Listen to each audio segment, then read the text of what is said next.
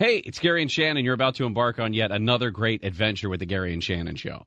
A reminder, we want you to make sure that you look at the iHeart app and hit the follow button on the Gary and Shannon Show podcast so that you can get updates on what's going on with our podcast. Don't forget to share it as well. Get it? It's adventure music. Also, share it on Facebook, Twitter, wherever you have that opportunity, and tell a friend about what you're listening to when you listen to the Gary and Shannon Show. What is it between the 10 and 2 time frame? A massive shock, shaking most of Southern California, like an angry parent shakes a screaming child. Gary Hoffman. Hi, Gary. Gary, my man. Shannon Farron. I like that she's a fighter and that she doesn't give up. News commentators broadcast stories gathered from all corners of the world, often analyzing important events and expressing their own opinions regarding them. Gary and Shannon. I cannot in good conscience suggest you for any kind of broadcast employment.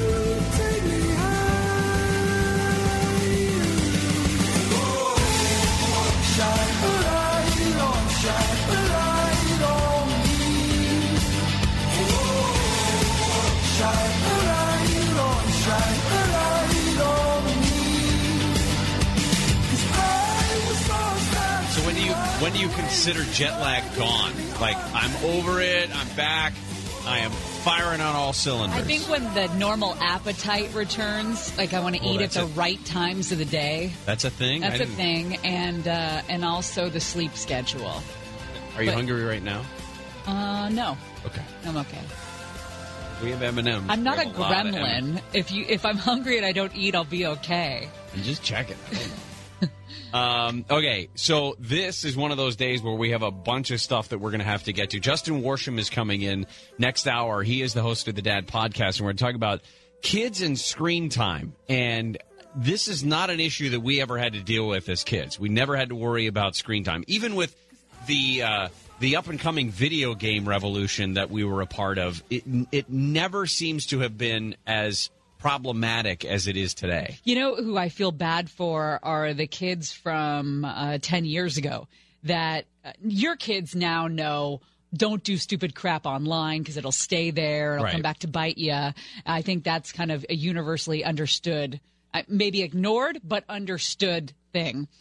But the kids, like when this was first happening, social media and all that, taking pictures and sending them to, that whole bit when you didn't realize how that stuff stays with you.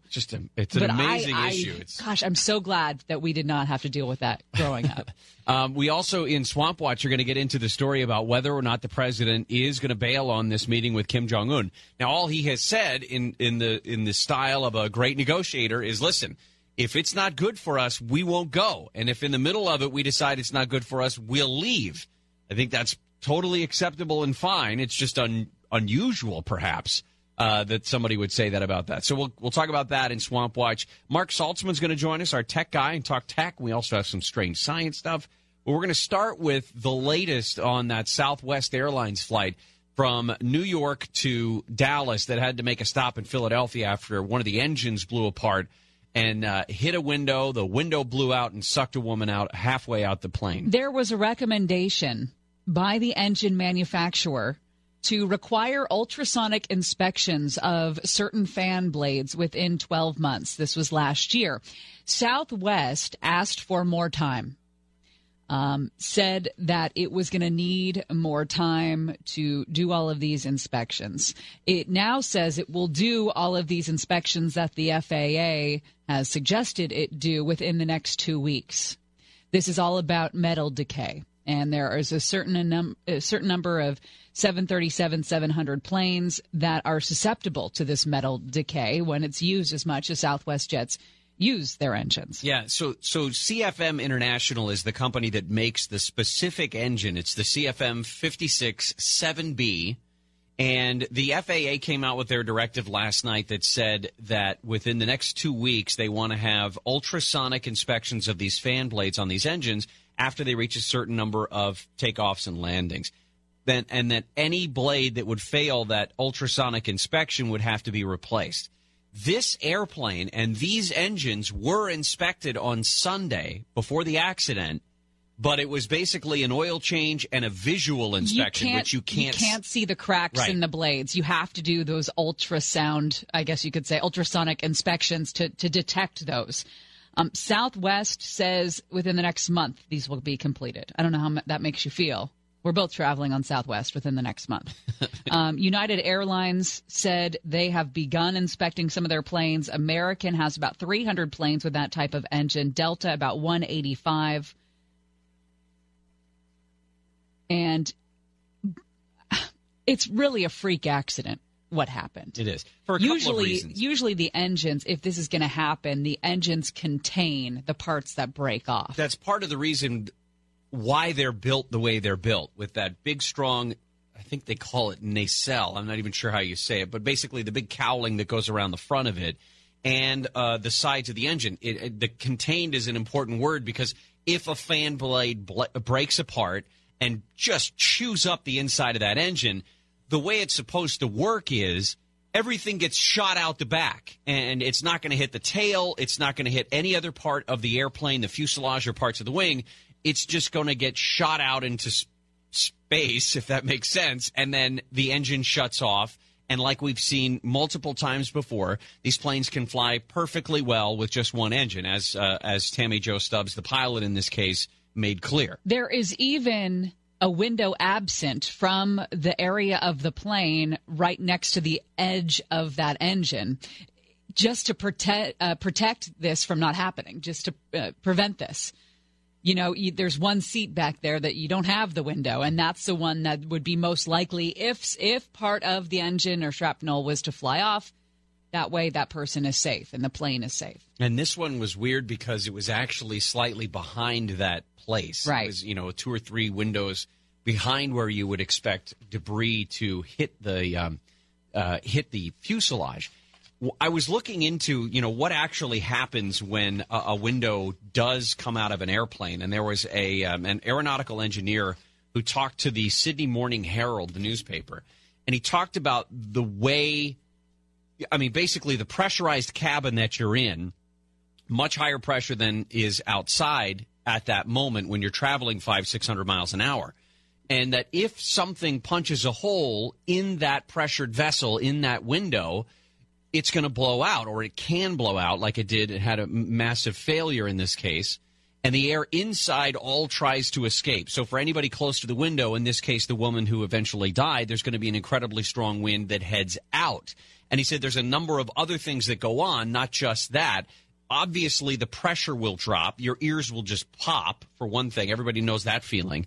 The temperature drops all of a sudden. And he said quite likely, not only is it really noisy in the cabin, it gets foggy in the cabin. Wow. So imagine all of this stuff going on, visually, auditorily. You hear all, and you can't see. A lot of people get popping of the ears. The oxygen masks all drop, and all of that happening within seconds of this going on. Again, put the oxygen mask over nose and mouth. And mouth and nose. Nose and mouth. And mouth and nose. Well, a lot of talk yesterday about Captain Tammy Jo Schultz and First Officer Darren Ellisor. They put out a joint written statement released by Southwest saying, as captain and first officer of the crew of 5 who worked to serve our customers aboard Flight 1380 yesterday, we all feel we were simply doing our jobs. Our hearts are heavy. They said they're working with investigators, would not be talking to the media. Class, you have to share what you shared with me earlier about the article in the Sydney Herald. So along those same lines about what happens when the window comes out, there have been cases where this has happened before. I think everybody remembers the Aloha Airlines, which was more than just a window. It was an entire section of the fuselage that came up, and the flight attendant got sucked out. There was one British Airways plane where the windscreen, one of the windscreens came out. One of the pilot actually got halfway sucked out of the airplane. And then they used James Bond's nemesis Goldfinger, died in 1964, when a window got blown out of a private jet, and that James Bond almost got sucked out, but he grabbed onto the part of the cabin interior where he was able to pull himself back in. Like, the fact that they included a James Bond scene when they're talking about real-life people being sucked out of airplanes ruined the rest of the article. It was terrible. Your chance to win $1,000 coming up, brought to you by Cunning Dental. You got nasty gums, call Cunning Dental for a free exam. 888-640-SMILE. An update on that Fresno State professor.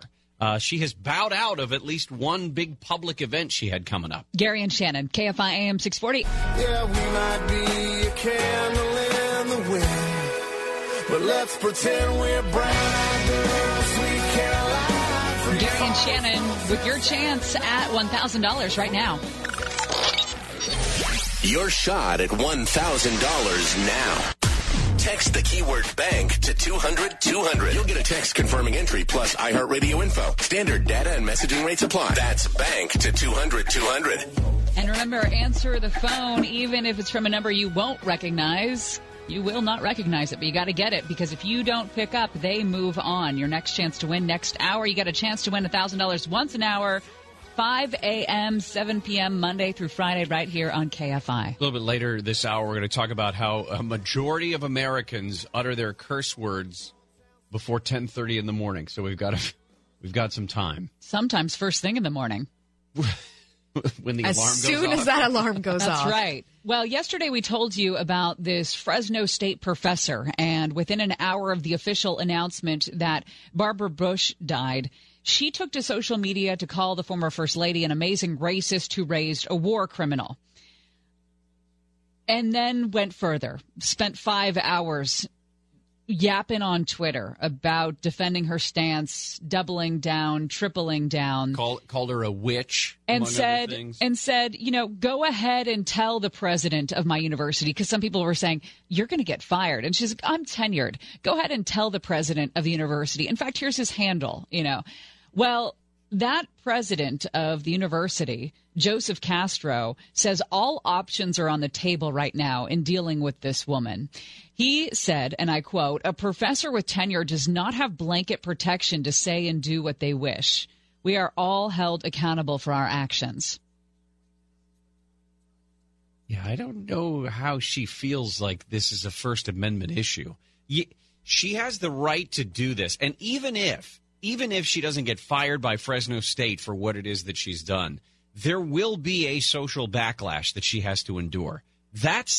But she doesn't get to hold up the Constitution and say, I'm free from social backlash. It's my freedom, my right to do this. Technically, it is the government that employs her with the public university system, and I'm surprised we haven't heard from the ACLU in her corner yet. Oh, it's just a matter of time. And that's going to make you want to vomit. Her ex-husband says that he was absolutely disgusted by her tweets, and he wasn't surprised in one bit about what she is and what she wrote. Ori Cipollaro says his ex-wife and his son have now received death threats, and he wants those to stop. Obviously, that's ridiculous and an absolutely animalistic way to respond to this, but he says he's definitely upset at Rhonda Girard for her comment, for her controversial tweets, but that he's not shocked. He says, I don't condone it. It's terrible. It's disgusting, but I'm not surprised. Now, about her, she grew up in a strict Muslim household. I think her mother was Egyptian and her father was Palestinian, if I remember correctly. And she was born in Chicago. But she doesn't mention that in her social media biography. She says that she grew up in Kuwait and Egypt before she came back to the United States after the Gulf War. And even her ex-husband says, listen, I'm not quite sure where her anger comes from, because everything she has, all of the richness that she has, her ability to be a college professor is afforded to her by the freedoms in this country. So why she's so upset or why she hates Barbara Bush makes zero sense. It's interesting, isn't it? When you think about companies now not wanting people to speak about their opinions, usually when the opinion is not PC or it's going to be controversial, you can go back to Colin Kaepernick and kneeling, and the NFL and the owners of the NFL having different stances when it comes to the policy of their organization, what they will allow, what they won't. Houston comes to mind with the head of the football club there saying, all my players will stand. This is my business and they're my employees and this is what I want. If you are a small business owner, you probably don't want your employees to be yapping online about things that are highly offensive, right, to some people. Well, where is our voice as taxpayers when it comes to the people that we employ to teach our children? They get to stand behind the shield of government and say, First Amendment, the government can't fire me because, well, we employ you, though. The people employ these professors. Yeah, I don't know. I mean, It's clear that she's got some issues.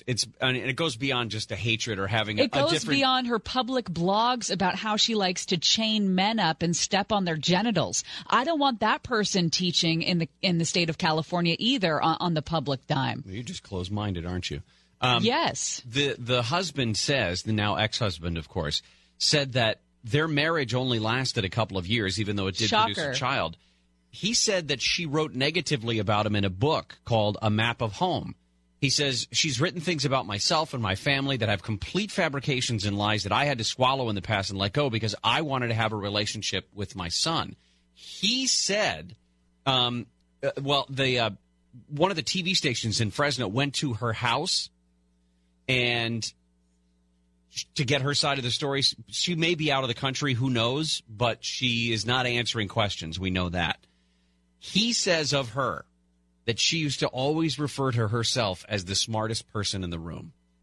How many times, whether or not we know people who would actually say that about themselves? We all do. But how many people do we know believe that about themselves and it just oozes out of every pore? I do. Exactly. So it's so frustrating that this person, this woman, she may be a brilliant writer. I have not seen evidence of it, and we went deep down that hole yesterday in terms of her writing. She may be a brilliant writer. She may be even a brilliant college professor in the English department at Fresno State. But it's ridiculous to me to think that anybody who reads this stuff would then allow her to funnel information or to exercise my thought in a college classroom. One of the marks of true intelligence, in my opinion, is people who know that they don't know everything. When I hear someone say they believe they're the smartest people in the room, they are completely ignorant to all the things that they are not smart about. Yeah. The smartest people, in my opinion, know that they're not the smartest people in the room. They immediately downplay everyone else who's in the room with them. Yeah. Without knowing them. All right, coming back, maybe some good news. Americans are filling far fewer opioid prescriptions. That may be a good thing. We'll explain why. Or is it? Yeah. Are they going to the street for their drugs? Gary and Shannon will continue.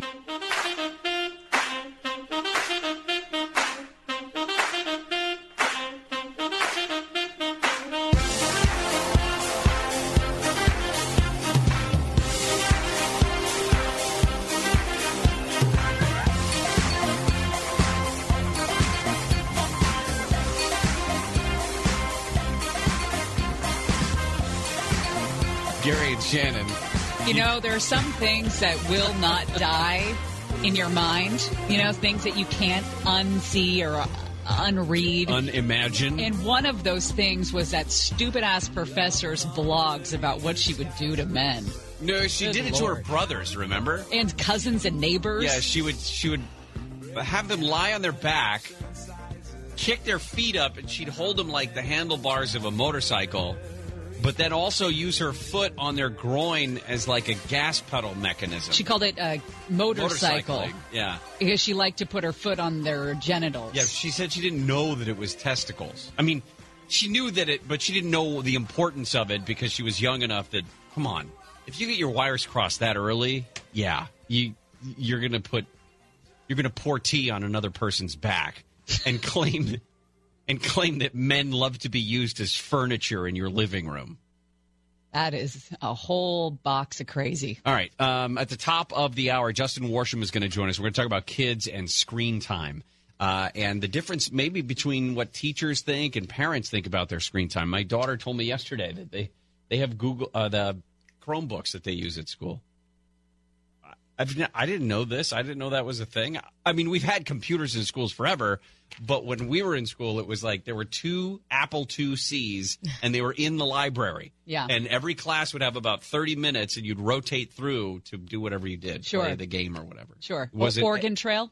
Oregon Trail. And Word Munchers. Those were the 2 games I remember. Munchers. Word Munchers. I completely forgot about. I loved Word Munchers. Me too. All right, so there's a new story about, we'll have to get into this story as well about Prince. I think we're going to do this in trending.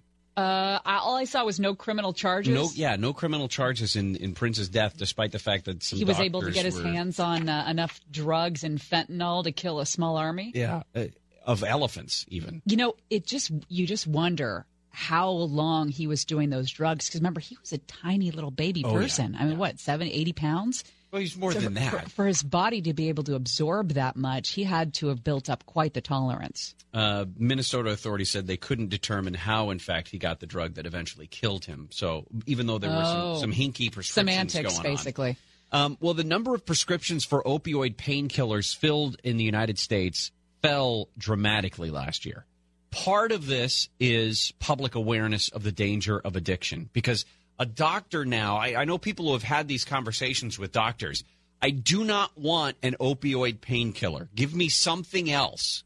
For some people, it's pot, but give me something other than an opioid, because I don't even want to run the risk of being addicted to them, because I know that it's a horrific way. It's a horrific way to go. I will hopefully never have to touch that. I don't know if I've ever had them, and I know this is lame, but I don't remember. I was prescribed painkillers about 20 years ago after I had wisdom teeth pulled. Yeah, that's the only thing I can think of. I think it was Percocet, or I don't remember what it was. I remember feeling really spacey, but it was, I don't know. I don't think I would have ever thought it was a thing. Like, you can that continue I would get addicted to? Yeah. I didn't like the feeling. I got Vicodin, and my dad would not let me take it because he was afraid. So I was just popping ibuprofen, and it wasn't doing anything. The last time my dad was in the hospital, I remember the nurses saying, or the doctors saying at one point, is he okay to get this, a kind of medication or whatever? I guess that they're asking you that, if you can have narcotics or whatever. And both my parents were like, no, we don't want that. Like, if we can do it another way, let's do it another way. Yeah, because I can't imagine that it would be something that you would. I mean, there were jokes, I want to say 10 years ago, 15 years ago. Hey, if you're not going to get if you're not going to finish that Percocet, let me have a couple of shots of that thing. Right. But I don't hear people joking about that anymore. No. Nobody's making fun of OxyContin anymore. I'll tell not the joke. I'll tell the story again, because I think it's important. One of my girlfriends had to go to the hospital for something minor, and upon checkout, I guess you could say, in the ER, the doctor prescribed her, I think it was 60 oxycodones. Oxycodones? Mm-hmm. Okay. And she took one that night, and she does not have an addictive personality whatsoever. Has no, I don't even think she's done except for pot, no drugs or anything, right? She took one of those pills that night, and pain went away. She felt great. And the next day, no pain. The next day after that, no pain. But she kept thinking about that bottle of pills that was still in her bathroom. And she kept thinking, oh, remember how good that felt? Remember how good that felt? And it was a struggle for her so much, because her mind would not get off these pills, that she had to get rid of them right away. I got to get this out of my house. And it's not. And it was one pill. Yeah, but it changed something in her. I mean, it's like they say lit something up in her. That's the thing they say about heroin, which is why I never wanted to do heroin. Is one time and you're hooked. It feels like the same thing for these pills. The health data firm IQVIA, I don't know what that stands for, released a report today that shows an 8.9% average drop nationwide in the number of prescriptions for opioids filled by retail and mail-order pharmacies. In fact, all 50 states and D.C. all had declines of more than 5%. And in some of these states, declines topped 10%, including all of New England. And they're saying, listen, areas like West Virginia, Pennsylvania, parts of the Northeast, which have been ground zero for our opioid problem, all of them saw declines of over 10%. One of the Institute's research directors says we are at a critical moment in this country where everybody is finally paying attention to this issue. People really don't want them if they can avoid them. If you look at the peak, based on this same research, that opioid prescriptions peaked in 2011, but since then have gone down, and the I guess rate at which the prescriptions are going down has increased dramatically. That's the whole point of this. So there is even a greater drop in the total dosage of opioid prescriptions filled last year. Now, this is important because the federal government and about half of the states have put in restrictions like limiting the dose of opioids that can be prescribed. Instead of, I have no idea what this number means, but instead of 100 milligrams, maybe they only prescribe you 50 or 75 milligrams. Plus, the duration of the opioids. Instead of giving you a 6-week supply, they give you a 1-week supply and say you're going to have to come back and get another prescription and we're going to have to medically determine whether or not it's important or you're just, hooked at that point. Well, coming up next, we've got new research. More research, which is why I don't know why we had research in the first place on this topic. This is like one of those studies. Water is wet. Of course we swear when we're stressed out here in America. But now we've got scientists on the case, which is very important. Gary and Shannon stop it. Careful. I know where you were going. You're going to start. Your sailor mouth was coming out. Gary, don't make me Chang. Gary and Shannon will continue.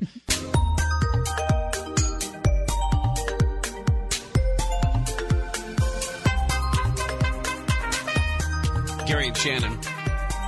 The average American utters their first curse word. Didn't even plan this. Wait. What? Should we do a quick gas go around? Okay, sure. Why not? Fire up the go around machine, Blake. There it is.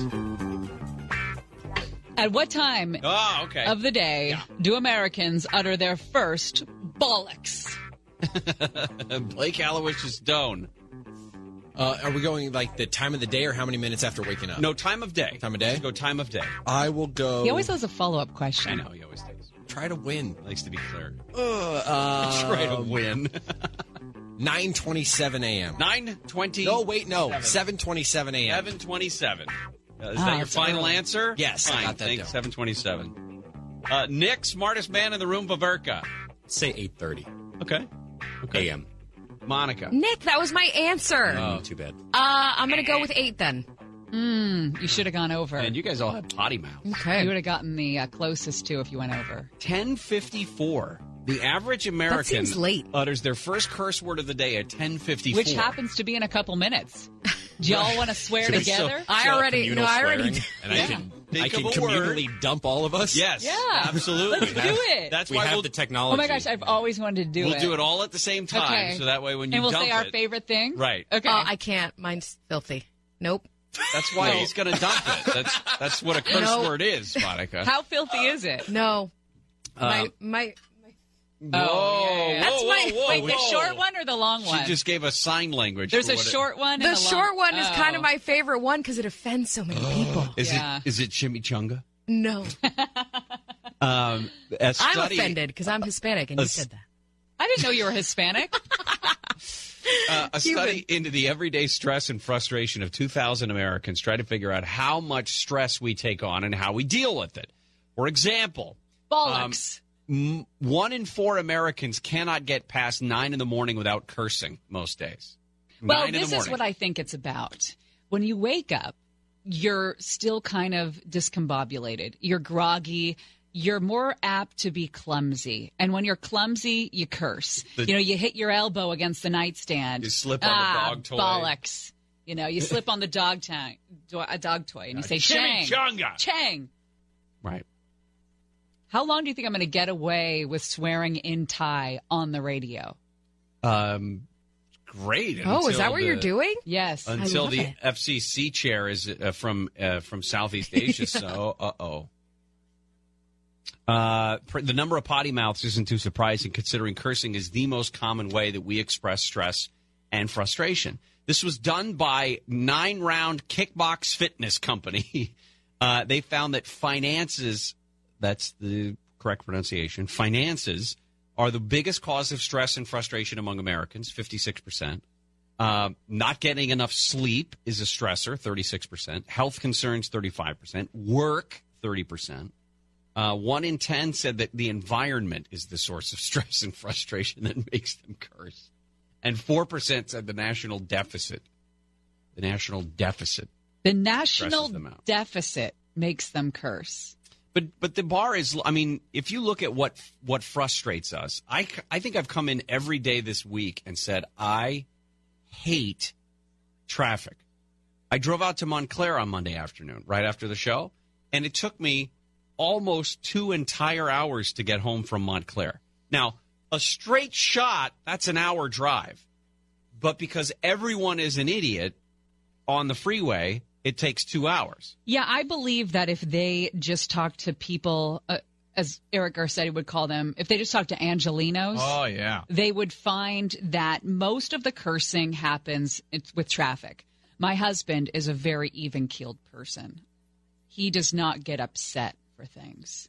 But traffic will make him lose his freaking mind. And he knows it's going to be there. That's the thing. It's not like it's surprise traffic. Right. You knew driving home from Montclair was going to be a disaster. It was going to be busy. But it still gets you angry to the point of anger. Isn't that why he takes the train now? Yes. Yes. That sounds lovely. And now he gets upset about the train, specifically about the kids who ride the train that won't get up for elderly people. Kids these days. You know, they're all on their phones and they're not looking about people around them. And there's like a crippled woman who's like holding on to the bar when a 17-year-old could get up and give her seat. Now, because this was done by 9-Round Kickbox Fitness, it says that 47% of Americans report that after a long, stressful day where they're swearing up a storm, they will do a long workout. And that those who have done those long, physically strenuous workouts, not stressful, that 9 in 10 report that it helps them feel less stressed. That's because the survey was conducted by 9-Round Kickbox Fitness. I love that place, by the way. Oh, really? I love hitting stuff. Yep. How many of them swear during the workouts? Oh, I do. Do you? All the time. Yeah. F's here, F's there. I need more time with Monica Ricks in my life. Yeah. It's let her hit you. That's what I'm hearing. That sounds like a good idea. She's good at hitting. I tried. Maybe I'm just an aggressive person. A little bit, yeah. I tried kickboxing once. The guy said, you have to love it. Oh. If you're going to do this, you got to love it. And I was kind of lukewarm, so I never went back. What about just boxing? Just the boxing workouts. Yeah. Those will put you on your butt. I mean, I was a big Tybo person, back in the late 90s. What was his name? Billy Banks. Yes. Billy Banks or Blanks? Billy Blanks, I think. Whatever happened to him? He's probably he owns by Tybo. 2 or 3 islands right now, and is he's counting alive. His money. Let's see, where is he now? Is he Blanks or Banks? It's Blanks. Okay, yeah. He's living in Japan now. Has some new daughters. Good for him. Good for him to make a bunch of money and then ride off into the sunset of rich life. That sounds lovely. All right, we come back. Justin Worsham, host of the Dad Podcast, is going to join us. We're going to talk about kids and screen time. There he is. There he is. So He's got weird. new facial hair. Did I make it weird? Yeah. Gary Very and Shannon, KFI AM 640.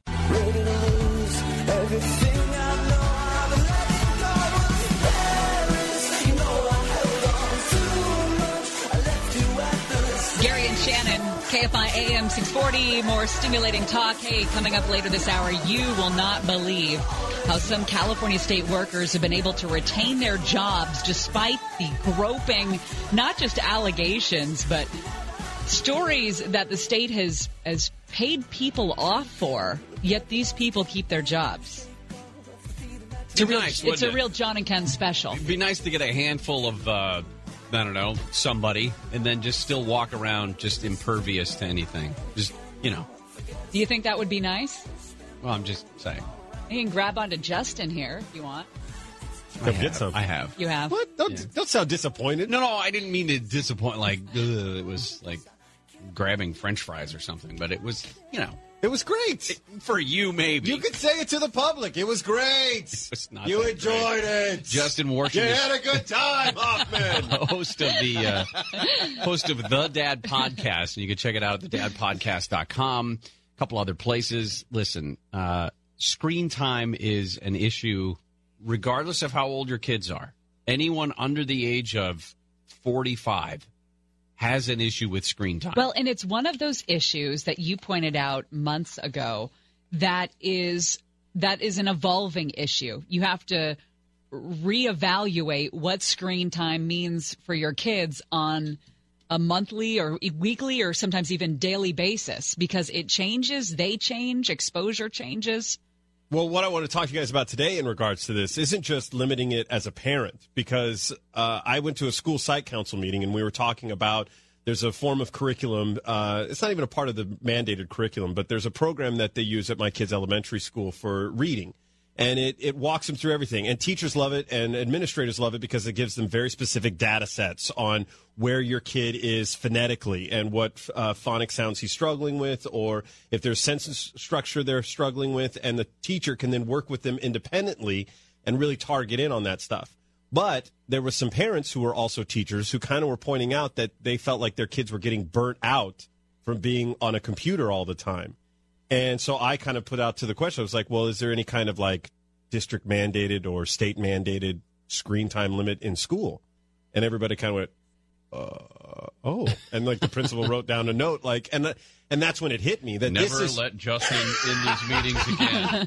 Mr. Worsham is banned. I think it honestly, I don't, because I'm not a smart dude, but I think what it is that we're so new, like what Shannon is saying, we're so new into this that we haven't gotten to that point. And right. I think in a lot of ways it's moving faster than what legislation or even, districts can keep up with. Well, the Washington Post had an interesting article. They talked about research by Gallup that when you ask when you ask teachers, we'll do that one first. Yeah. When you ask teachers about the impact of screen time, 69% of them said, of the teachers said that digital devices have been mostly harmful overall. And then when you're talking about physical health, 55% said that it's mostly harmful when it comes to a student's physical health. Right. Wildly different from what parents say about the same thing. Well, can I ask you this, too? Then why, and am I right in saying this, have more curriculum aids been going online? Fewer textbooks, more online programs if teachers and educators feel like it's harmful? Well, I could tell you, I don't know this is an official reason, but I can tell you from my experience in looking at it from like a booster PTA standpoint is that they have a lot of issues with funding, right? And big time, everybody gets the school supplies list. We talk about it at the beginning of the school where you get that list of things that the school's asking you to donate. And if you bring everything to a computer base, you no longer need to pay for a magazine subscription. You no longer need to pay for all the paper copies or anything like that. Tests, all it is you pay, $8 or $9 grand is what on average most of the computer programs cost the school to use for the entire school. And I would imagine that, I don't know what their budget is in paper, but I would imagine that it's probably at least half of that, which is just paper alone that they're saving. Yeah, part of it is budget. The other part is it's easier for a lot of the teachers. I mean, imagine if you're a high school English teacher and you have, 80 students and you're grading term papers or, some final essay or something like that. Would you rather have, now I personally would rather have a stack of essays because I like a hardbound book. I can't read on e-readers. I don't do that. But would you rather have a stack of 80 term papers, or would you have them turned in online so that you can read them online, grade them online, they exist online so you don't lose them, they can't say that they turned it in but they didn't, that sort of stuff. It also gives, it's like a teacher's aid that you have. When I go in as a student and I answer my questions on math, it's graded. Yeah. It's a done deal. That's a wrap. And as a parent, it gives me instant access. We have a parent portal for Burbank Unified School District that I've learned that older parents of older kids have literally restricted them like their kids are restricted from their own phones, like because they go in and they go, oh, they didn't do so well on that math test. And by the kid walking in the door and going, what's going on with the math? Like, do you need help or everything? And the kid's like, hey, 24 minutes ago he just turned the paper in. Exactly, right. Exactly. Kids need time to process that stuff. All the lies they need to come up with. Exactly. You can't just hit me with that. Hit me with a red light when I walk in the door. Right. Give me a Pop-Tart. Yeah. He's into it. Good cop me a little. Come on. If high fructose corn syrup wasn't illegal anymore, we would enjoy those Kellogg's pastries. 69% of parents I like the way this shakes out in this Gallup study. 69% of teachers found it mostly harmful, and 69% of parents found it mostly helpful. And only 59% of parents believe it is, or 59% of the parents also think it is more helpful for their physical health. So parents love it. I don't understand who those people are. Right? I don't understand it. If you are so dumb that you think your kid is somehow getting physical benefit from having a phone, having some sort of tablet or device, you are an idiot. Buckle up for this stat, Gary. Maybe they think that their kids are getting a leg up when it comes to technology.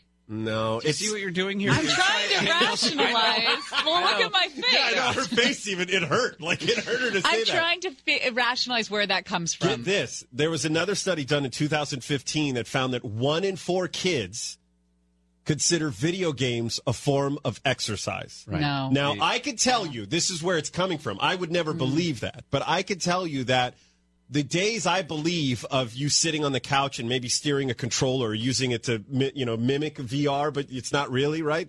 Those days are kind of gone. All of my friends that have kids, the kids hop up and down and play the video game while they're doing it. Yes. Both of my children will break a sweat while playing video games, and I've tried so hard to ruin that, and I don't know why. You know what? That's funny. When I went over to your house for something and your kids were playing and they were like both standing up and like you just said, they're running around and they're hopping up and down. I was like, wow. Which is unusual. That is I not know what that. my brother and I sat and My did. son never did that outside of like the Wii or something like that. But I have a nephew. My nephew Kyle would constantly jump and bounce and Twitter and and like as he's playing whatever game it was. Yeah. And I was always amazed at that. Like, isn't it easier to see the screen if your head's not bouncing up and or down? Or to press the button. I keep trying to tell them when they mess something up. I'm like, you just sit and relax, which is such a horrible parenting. But I'm trying to figure out like what's going on with all this. What does it mean? Because there's a big part of me that doesn't believe that we're ever going to be able to get people to be Luddites, right? And I think that we deal in a very digital society today where ironically, is that either you have to be all in with the technology or you have to be all out. And I think that there is, like all things, there is a level of moderation. And I think as parents, we can't necessarily go in there and expect our kids to have zero screen time. I never thought I would be this parent, but I have, after doing this research, become the guy who's like, I'm going to restrict my kids' screen time to maybe an hour or something after school. Because the American Association of Pediatrics recommends that kids 2 to 18 have no more than 2 hours of screen time a day. And I tried, even Nick, producer Nick, tried to look up. We tried to find statistics to see, well, how much screen time are they getting in school today? Because it's new. I couldn't find any information on it. Okay, well, we'll talk more about screen time at school when we come back. We're talking to Rush Limbaugh? We're talking to Rush Limbaugh about parenting and screen time. EIB. Also, your chance to win $1,000 coming up, brought to you by Cunning Dental. If you got nasty gums, call Cunning Dental for a free exam. 888-640-SMILE. Tell you how to win coming up. Gary and Shannon will continue with Justin Worsham, host of the Dad Podcast. You watch me beat it till I can't breathe. Shaking, falling onto my knees. And now that I'm without your kisses, I'll be needing stitches. Gary and Shannon. And if you're looking to win some money, and who isn't, here you go. Your shot at $1,000 now. Text the keyword WIN to 200-200. You'll get a text confirming entry plus iHeartRadio info. Standard data and messaging rates apply. That's WIN to 200-200. Got to make sure you answer that phone. If you win, they'll call you from a number you might not recognize. Mark in Grand Terrace answered the phone, and he won $1,000. Your next chance to win coming up an hour from now. In fact, every hour we're giving away $1,000 between 5 in the morning and 7 o'clock at night through that first hour of the Conway Show. Justin Worsham, host of the Dad Podcast, has joined us. We're talking about digital devices and the difference between the way teachers see digital devices, smartphones, tablets, and computers, versus how parents see the helpfulness, the utility, perhaps, of these digital devices. Yeah, Gallup did a study, and they found that 69% of teachers believe that digital devices have been mostly harmful to kids' mental health. And that same study found that parents believe, the same number of parents find it to be mostly helpful. Now, here's a thing that I think I went through the actual Gallup study, like read the article that Gallup created, and one of the things I found that was not in the first article I found was that 51% of the teachers under 40 believe that the devices are mostly helpful. So there is another area of this where it's like if your teacher is under 40, I think that they can see the way that the trend is moving, and maybe they find it to be useful. But if they're over 40, they're not interested. How much is it that parents also think that they're helpful because they're helpful in occupying their children? Babysitting. That's the scary part about it, is that it didn't break it down. I tried to find if, like, you can't get the temperament of what they're saying, because it's like one of those satisfaction surveys. Mostly helpful, slightly helpful, a little less helpful. Yeah. I hate those. Neutral, right? I don't know if this is the right comparison, but some of the stuff that they do on, their tablets, on their smart devices, whatever it is. Research, obviously, how to use the internet as a research tool. But they will also do things like scientific experiments on their devices. To me, that's like saying if you play Madden on your Xbox, you can then go out and play football. Like to me, there's a giant difference because physically sitting in, I don't know, a chemistry class, for example, and using the Bunsen burners to ignite the something and turn it into this or that, and figuring out the chemical equation for what happened in the reaction that you saw.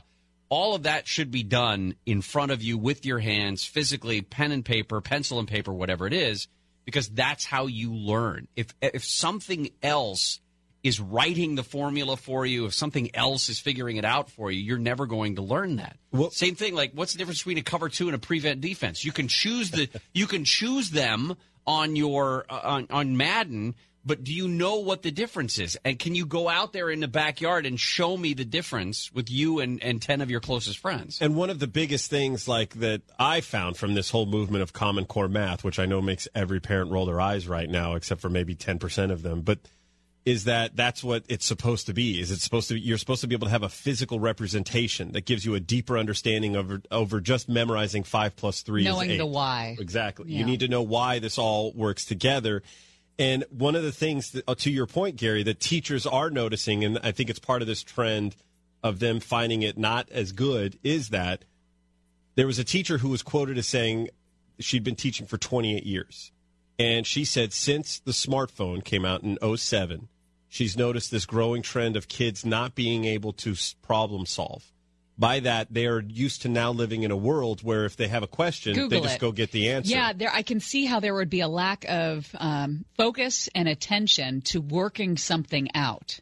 It's the same thing that, I don't know if you guys have, probably, we're all around the same age, when you're in algebra and they would say, don't bring your TI-82s into your test class. Yeah. You know what I mean? Because they wanted you to work it out for yourself and not just put it through the system. Right. That's great. The TI-82. Yeah, and I don't. That's the part. This is where I don't know how you guys come down on this, but it is rough because there's a part of me that gets it. I love the idea that they can have data on your kids, and I do think there's a lot of people. The parents that I know that are against this kind of stuff in the classroom think that it's going to make lazy teachers or make it easier for existing lazy teachers. And I'm a big pro-school guy. But realistically, I had 3 awesome teachers in my entire academic life. I think just like in anything, there's going to be more people who are average or mediocre at best at their gig. And there's probably a greater likelihood that you're going to run into a teacher who likes the 6-hour workday, even though they're not supposed to have just a 6-hour workday, and the ones who are busting their butts don't ever have a 6-hour workday. Right. I've spent many a PTA event where I see most of the teachers at my kids' elementary school not leaving until 8 or 9 o'clock at night. Well, some people work smarter that's in true. a shorter amount of time. That could also be the case. And I'm not here to necessarily argue that point, but the point I'm making, though, is that I like that data, and maybe it helps a teacher who isn't as into, and that's not their strength, is being really invested in finding different models of learning for each kid. Maybe it helps them be more effective. I don't know, but I wish there's a part of me, too, that's like, why can't we have an hour and 20 minutes of just running around and playing? Because a big part of this is that one of the things that some psychologists and child development specialists are noticing is that when you take away outdoor and, this is a key word, unstructured play. Structured play is a new thing that I'm learning is kind of a common thing in elementary schools because what they found is that if everybody's playing the same game and the rules of the game are defined, there's little conflict, right? Which is key if you're trying to manage that conflict. Right. But it is not key for kids to be able to learn how to deal with conflict. Yeah. In Akita, you guys were filling in for Handel when I talked about this Achtung Baby, which is a great book by Sarah Zasky, and she is an American. I didn't like the album. Oh, really? It wasn't the best, but go on. Anyway, she was an American mom who moved to Germany, and she raised her kids in Germany, and she talks about the differences between German parenting and American parenting. And the biggest thing is that in their preschool, the teachers, they just kind of look, but they're not really paying attention, and the kids spend most of the time outdoors. And it's on purpose. It's on purpose because they want the kids to be on their own and resolve their own conflicts. The only time a teacher will intervene is if somebody's striking another kid, and then they pull them aside, and then they teach them about empathy. And it's good to be outside in nature with fresh air and sunlight. Those Correct. are all good things for all of us. Which is interesting because, let's see. Oh, I got to find it on the sheet of paper. The average kid between 5 and 12 years old is spending less time outside than prisoners. Yeah, that's no good. That's no good. Justin, less than an hour a day. Thank you, Justin. Oh, sorry. Thank you. Host of the Dad Podcast. When we come back, are gropers getting a break in Sacramento? How some state workers get to stay employed after grabbing a handful. The John and Ken Show starts early when we come back. Gary and Shannon.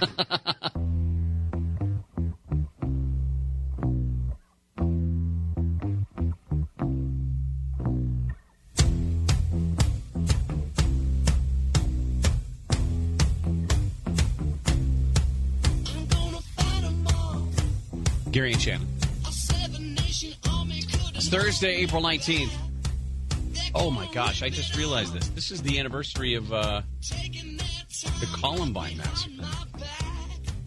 It's 99? 98? 99? We'll talk about that, I think, in the trending segment. We love these stories of people who are groping each other at the state government level and then getting away with it. Officials in Porterville, for example, the Porterville Developmental Center in the Sierra Foothills, do not allow for public tours because there are hundreds of people who live there and they want to protect their privacy. A lot of them, the vast majority of them, have some sort of mental disabilities. And behind the walls of the Porterville Developmental Center, the state was employing people who were sexually harassing and retaliating against the people. Now, the peace officers charged with protecting the people who live there had been taking advantage of some of these people. According to a lawsuit from 5 years ago, it cost you and I $1.6 million, by the way. According to this lawsuit, 5 peace officers accused 5 other officers. Groping. Yeah. Leering. Got it. Making vulgar comments. Mm-hmm. Spreading sexually explicit rumors. Okay. Penning anonymous threatening notes. Mm-hmm. Playing suggestively with a banana. Displaying pornographic images on a work computer and other demeaning conduct. Now, all 5 of the bad actors were fired? No. Unfortunately, not. It was a shell game for the state. After the first $600,000 settlement was reached, the state acted. What did it do? Did it fire this guy? No. It promoted one of the accused officers, a guy by the name of David Corral. It gave him a new title. Along with that promotion came a 23% raise. And it just did what the Catholic Church did when it sent him to a sister facility 200 miles away in lovely Costa Mesa. And the reason that it smacks of that same type of situation is that this same guy was accused once again of sexual harassment within 2 years. This time the payout was about $400,000. They were just moving the problem around in our name. Because we're the ones paying for that 23% raise. We're the ones paying out those $1.6 million. Now, this is not just a Porterville Developmental Center issue. This is not just a peace officer issue. It is a state of California government issue. Because in the state, of the 16 cases in which the individual defendants were named, the Sacramento Bee did this investigation, they found of the 16 cases, payouts of more than $150,000. So these are relatively serious cases if the payouts are going to be that big. 10 of those 16 people continued to receive pay raises, and 2 of them were even promoted after the state paid out these sexual harassment cases. I'm going to pull the car over really quick. Get it.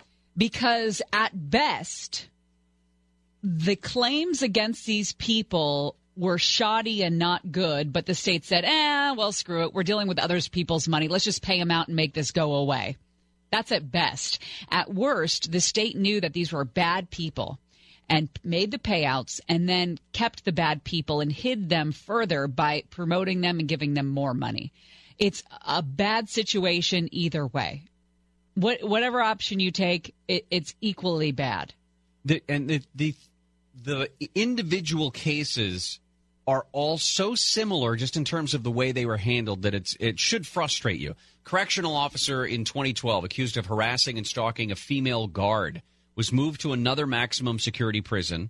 His pay rose until he retired last year with a $48,000 annual pension. The lawsuit, again, he was accused of harassing and stalking a guard. The lawsuit was settled for $750,000. When you start digging into the settlements that the state reaches with people and that the city reaches with people, there is, to some extent, and it's undeniable, some of that mentality of, well, let's just settle. Let's just make this go away. It's cheaper to settle. It's only $650,000. And a lot of times they make that, their calculus is it's going to be cheaper for us to settle than to have, for example, a Legal jury fees. find against us, plus the legal fees, and you're talking millions and millions of dollars. But you know who knows that? Litigious people. Right. People who are going to file claims against the state and the city knowing that that is their mentality. So like you said, even if it's a shoddy case and they throw the shod up against the wall to see what sticks, they're going to get a $750,000, $900,000 payoff, whatever it is. One peace officer who was at the center of 2 sexual harassment and retaliation settlements totaling $1.1 million was granted a state medical retirement. Okay, now state medical retirement by itself, okay, I can understand depending on what's going on. But listen to this.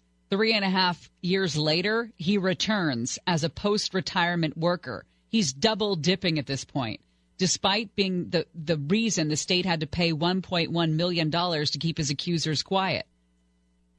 And by the way, he blamed the state for ruining his health. He blamed the Department of Consumer Affairs for ruining his health with all of its groundless internal investigations into his conduct. That's somebody who knows how to work the system. That is quite a shot right there. In at least 3 instances, they say, harassers bounced from one department to another even after these large settlements were paid out. A male supervisor at the CHP led to a $600,000 settlement through his bad conduct. He's now at a different department, earning 36% more than when he joined the CHP in December of 2011. Now, you ask the state about these cases, and they say, well, yeah, it's been a little inconsistent. Inconsistent. It's embarrassing. It's not inconsistent. But again, it's what you do if you're spending money that's not yours. That's what it goes back to. And it's so weird. It's so weird that you've got this mentality in a corporate thing like a government. And just that I mean that there's so many people involved. Like if you gave me, that's the thing. It's too big of a bureaucracy. If you gave me $100 and said, I'm trusting you to buy Blake a good present. Not that we would give Blake presents, but No. I would go out of my way to spend your money wisely because it's not mine. I don't want you to be pissed off at me, and vice versa. But if you're a government for some reason and the money just comes in from 40 million faceless people, it's okay for you to just write checks willy-nilly and not fight for each individual penny. Like I would give you a receipt for the $79 whatever I bought Blake and give you the change and say, here's what I got and hopefully it's okay and that sort of thing. Whereas in the state government, even though, yes, technically they're supposed to have receipts and show me what I bought with my money, they don't care. They're not as careful as you would be with individual money. Well, coming up next, we have wildlife freeway bridges locally to tell you about. Could this really be happening? I think it's okay for you to pat yourself on the back here. Well, nothing's really a go yet, but I wouldn't take a victory lap. You know, it's the animals.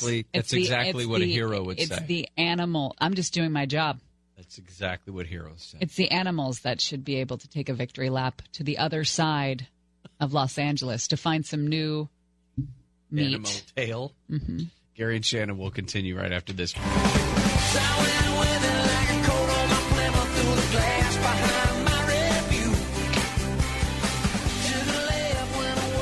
Gary and Shannon. Oh, boy. Hey, how is it that people follow us on social media? Oh, my gosh. I'm so glad you asked that. Because it happens to be Twitter Thursday. Oh. I know. I just got the memo now, a little late into the show, but it is Twitter Thursday. You follow us at Gary and Shannon on Twitter. We follow you right back. How cool is that? And all day, we retweet your musings. That's great. Thank you, by the way, for the Twitter notification from Ginny. I was a day off. The Columbine anniversary is tomorrow. Today is the Waco anniversary. I don't remember you mentioning. I just did. Well, that was because you were late. Oh.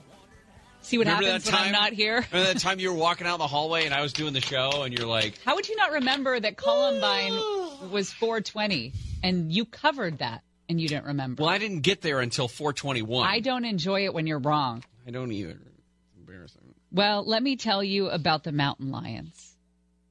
I know you don't like to talk about this because your heart is not there. But let's go back to mountain lion kittens P59 and P60. Okay. They were found in the Santa Monica Mountains last summer. And when they were, I believe that we launched a some sort of naming contest because I felt like the mountain lions should be given better names than P59 and P60. I don't remember what their names are. Can we get some spring music? Spring music? Yeah, spring. Okay. Spring Is right this now? the music you listen to when you hear about incest?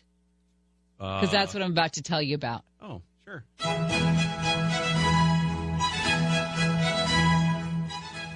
ahead. I was going to ask for violin music, but this will do. Spring Awakening will do. These are violins. Sad violin. Oh, sad violins. Let me see what I can find. P59 and P60 were the result of inbreeding, guys. We're talking about animals that are cut off by freeways from other animal families. And so members of these two separate mountain lion groups are forced to inbreed. You know what this means. It means a depleted gene pool. It means birth defects. It means an inability to reproduce eventually. We need to save the mountain lion population from extinction. A team of scientists this week released a report recommending the construction of those wildlife crossings that would span two of our busiest freeways.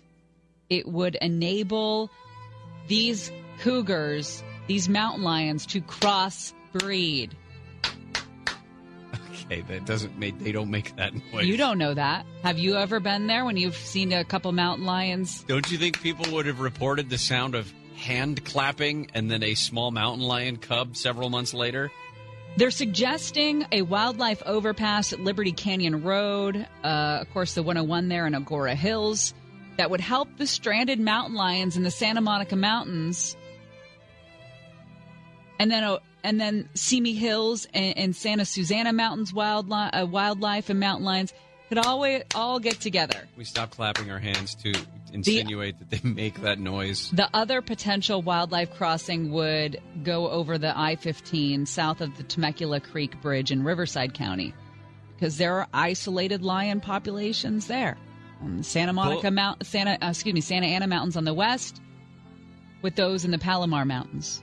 Both populations have the lowest level of genetic diversity of mountain lions ever documented. Why is there a question mark in your voice? We have talked about this. This is why this is so important. Remember that one mountain lion that she had sex with her grandfather to make babies? Well, I know you don't like hearing the specifics, but you need to. Now, Caltrans is studying an overpass at the Liberty Canyon location. Cost is estimated to be about $50 million to $60 million. The National Wildlife Federation has raised $3.7 in donations so far. They're hoping to get to $10 million by the end of the year.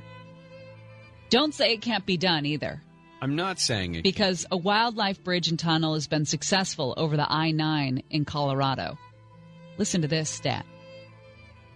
Studies show a 100% success rate for bighorn sheep, bears, bobcats, coyotes, fox, moose, deer, mountain lions. That's a lot of clapping now you're getting going on. It. Lot of clapping. Last week in Temecula, the Nature Conservancy paid nearly $2 million for 73 acres in the Rainbow Canyon area, located on the east side of the potential crossing. They don't want to, with the Rainbow Canyon area, they don't want to call this the Rainbow Bridge, do they? No. 'Cause that's What's wrong with you? I'm just saying. You know how many animals meet the Rainbow Bridge when they try to cross the 101 at the 405? That's what I mean. They wouldn't want to. I mean, it's not only hell for us, that junction, it is hell for them. That's 8 lanes of traffic that has been a death sentence for many mountain lions. They're just simply trying to have sex with people that are not in their family. People. Lions. You know what I mean?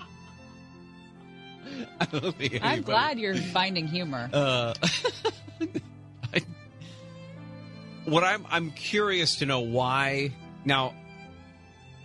we need to involve civil engineering faculty and students from San Diego State, Cal Poly Pomona, city officials from Temecula, Caltrans, Department of Fish and Wildlife to design either a bridge or a tunnel. How hard is it to design? Because it's not done yet. No, I know it's not done. I'm asking. We're not supporting 15-ton big rigs across this bridge. Yeah, this wasn't the team that had to get together when we transported the shuttle over the 405 down there on the Ford truck. Toyota. I know they paid a lot of money for that campaign, so I didn't want to screw it up. And they did this in Davis, if I'm not mistaken. Wasn't it frogs that they had a tunnel built for? It sounds vaguely familiar. So it's a tunnel. I mean, it's just basically conduit, a big sewer conduit that they stick under the freeway. Why is that? Yeah, there's a tunnel underpass for toads in Davis. Have you ever gone there? Have I gone to Davis? No, to the Toad Tunnel. No, it wasn't. I don't think I've been in They Davis. call it Toad Hollow.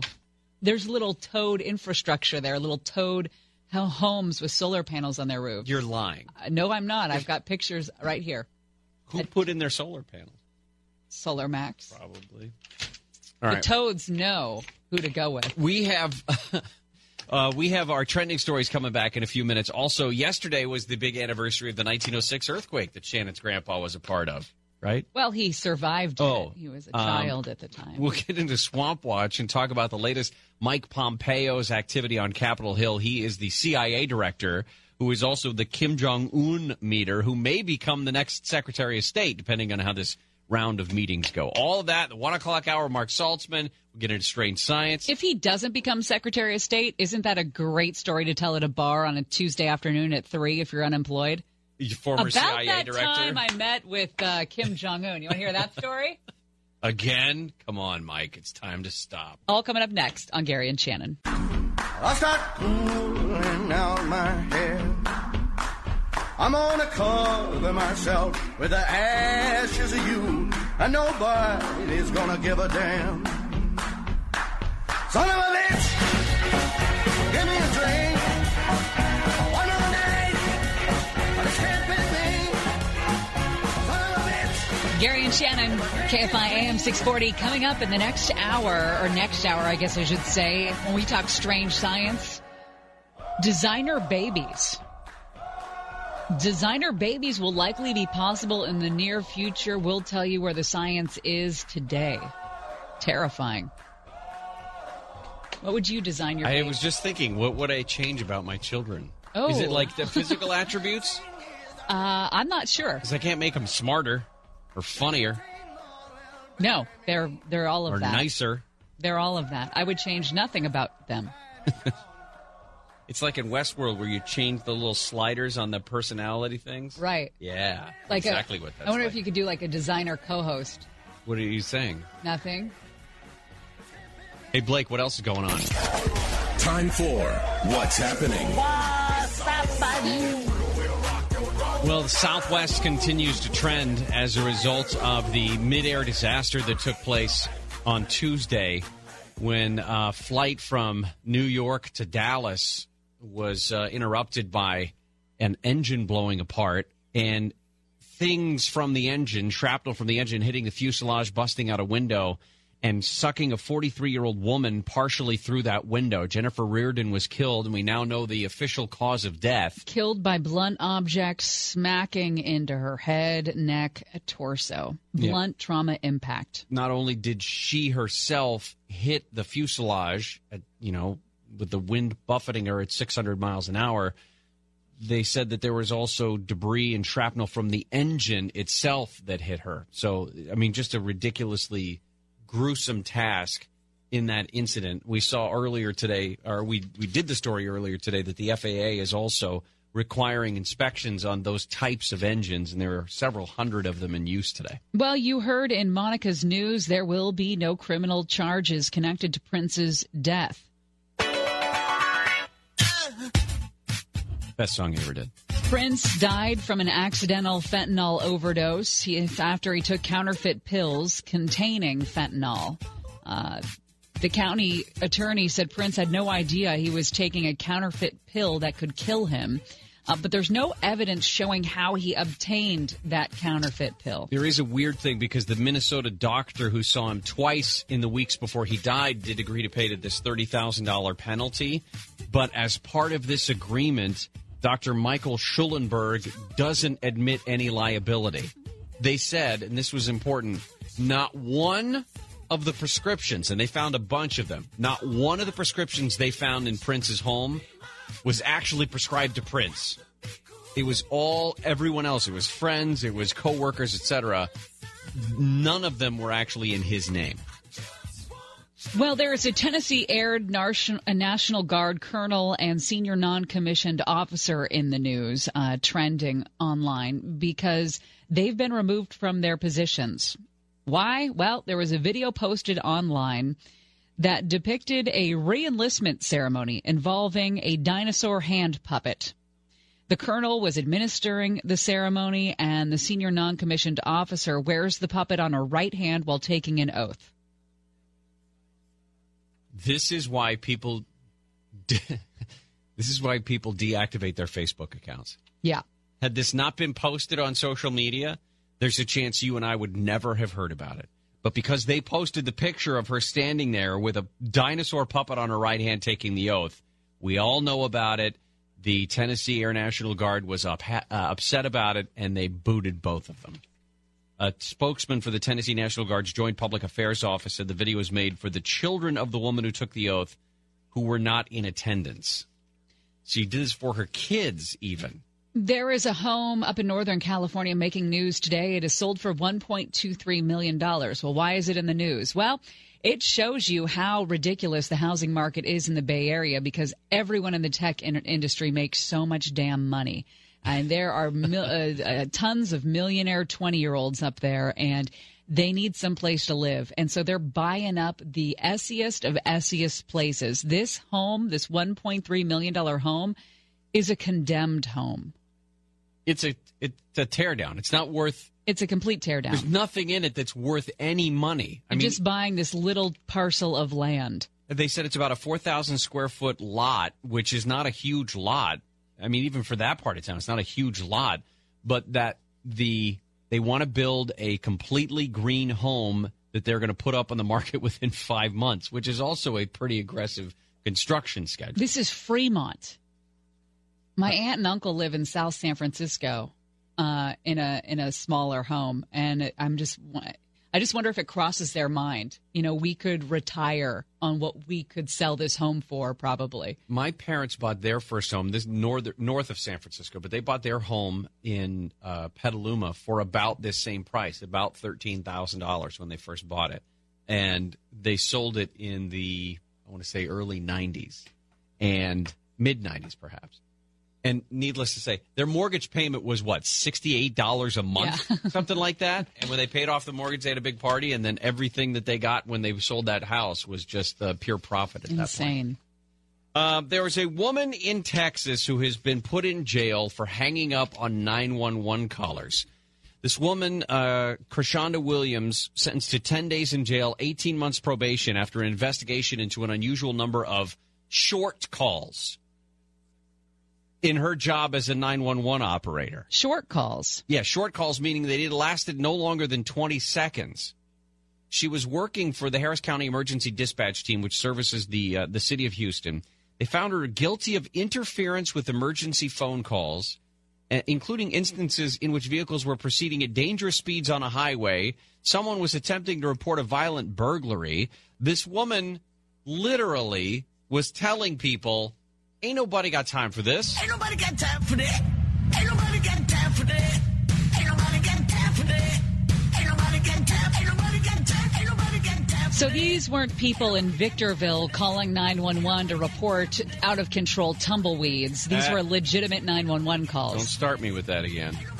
Can't get out of your house because of a tumbleweed. You just stay in your house at that point, okay? Just stay in your house. Coming up next, it's only a matter of when, not if, that we get hit with the next big earthquake. We're going to talk about it when we come back to Gary and Shannon. Also, your chance to win $1,000 right around the corner, brought to you by Cunning Dental. If you got earthquake mouth, call Cunning Dental for a free exam. 888-640-SMILE. That's coming up next. Gary and Shannon will continue. We are not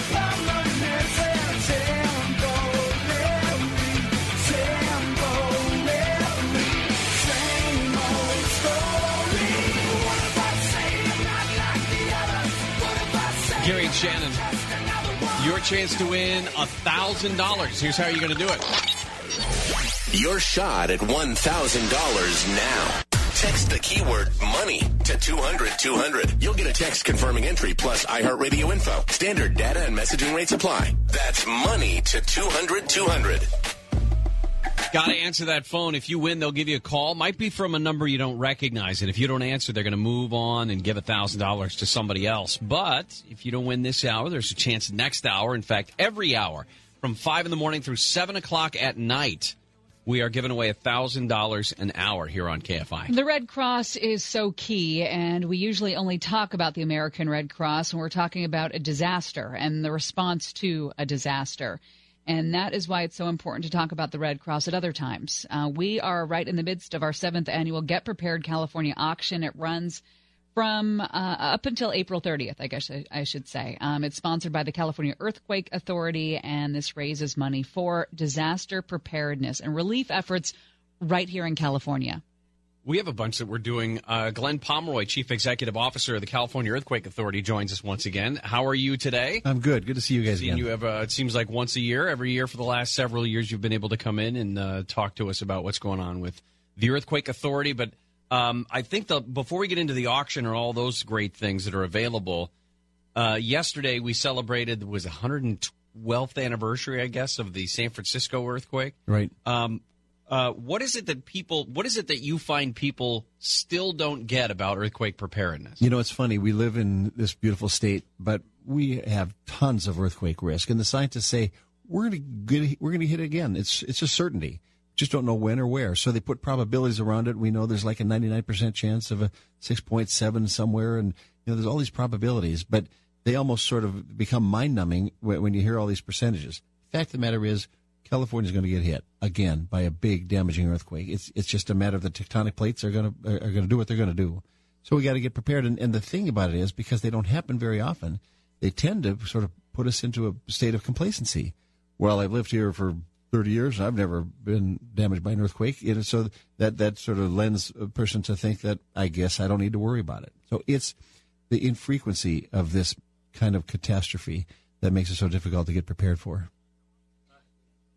In terms of insurance, how do people go about getting it? There's still some confusion, I think, for people, for homeowners especially, how they go about getting earthquake insurance and figuring out whether they're covered or not.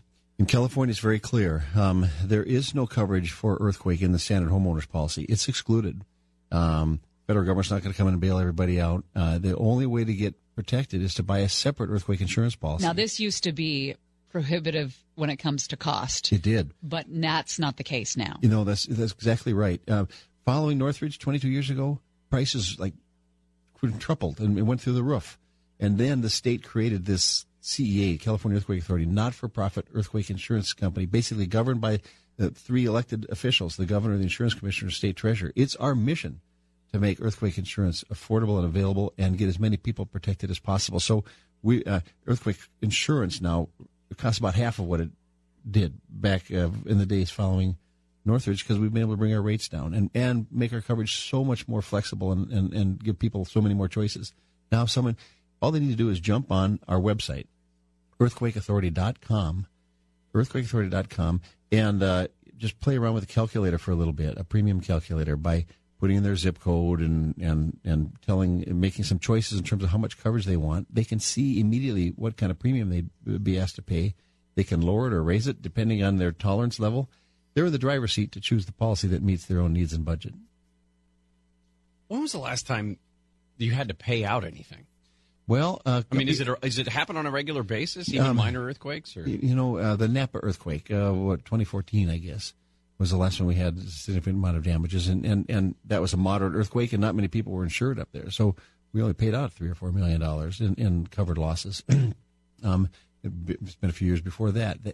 We have benefited from 22 years of relative, actually more than that now. Northridge is 94. So since that time, we have benefited in this state by what we call peacetime. Yeah. It's been quiet, which has allowed us to get our financial strength underneath us, make a better product available, get more people insured. We just hit $1 million mark a couple months ago, which we're pleased with. But the problem is we're just getting started. I mean, there's 90% of the homes in this state don't have earthquake insurance still.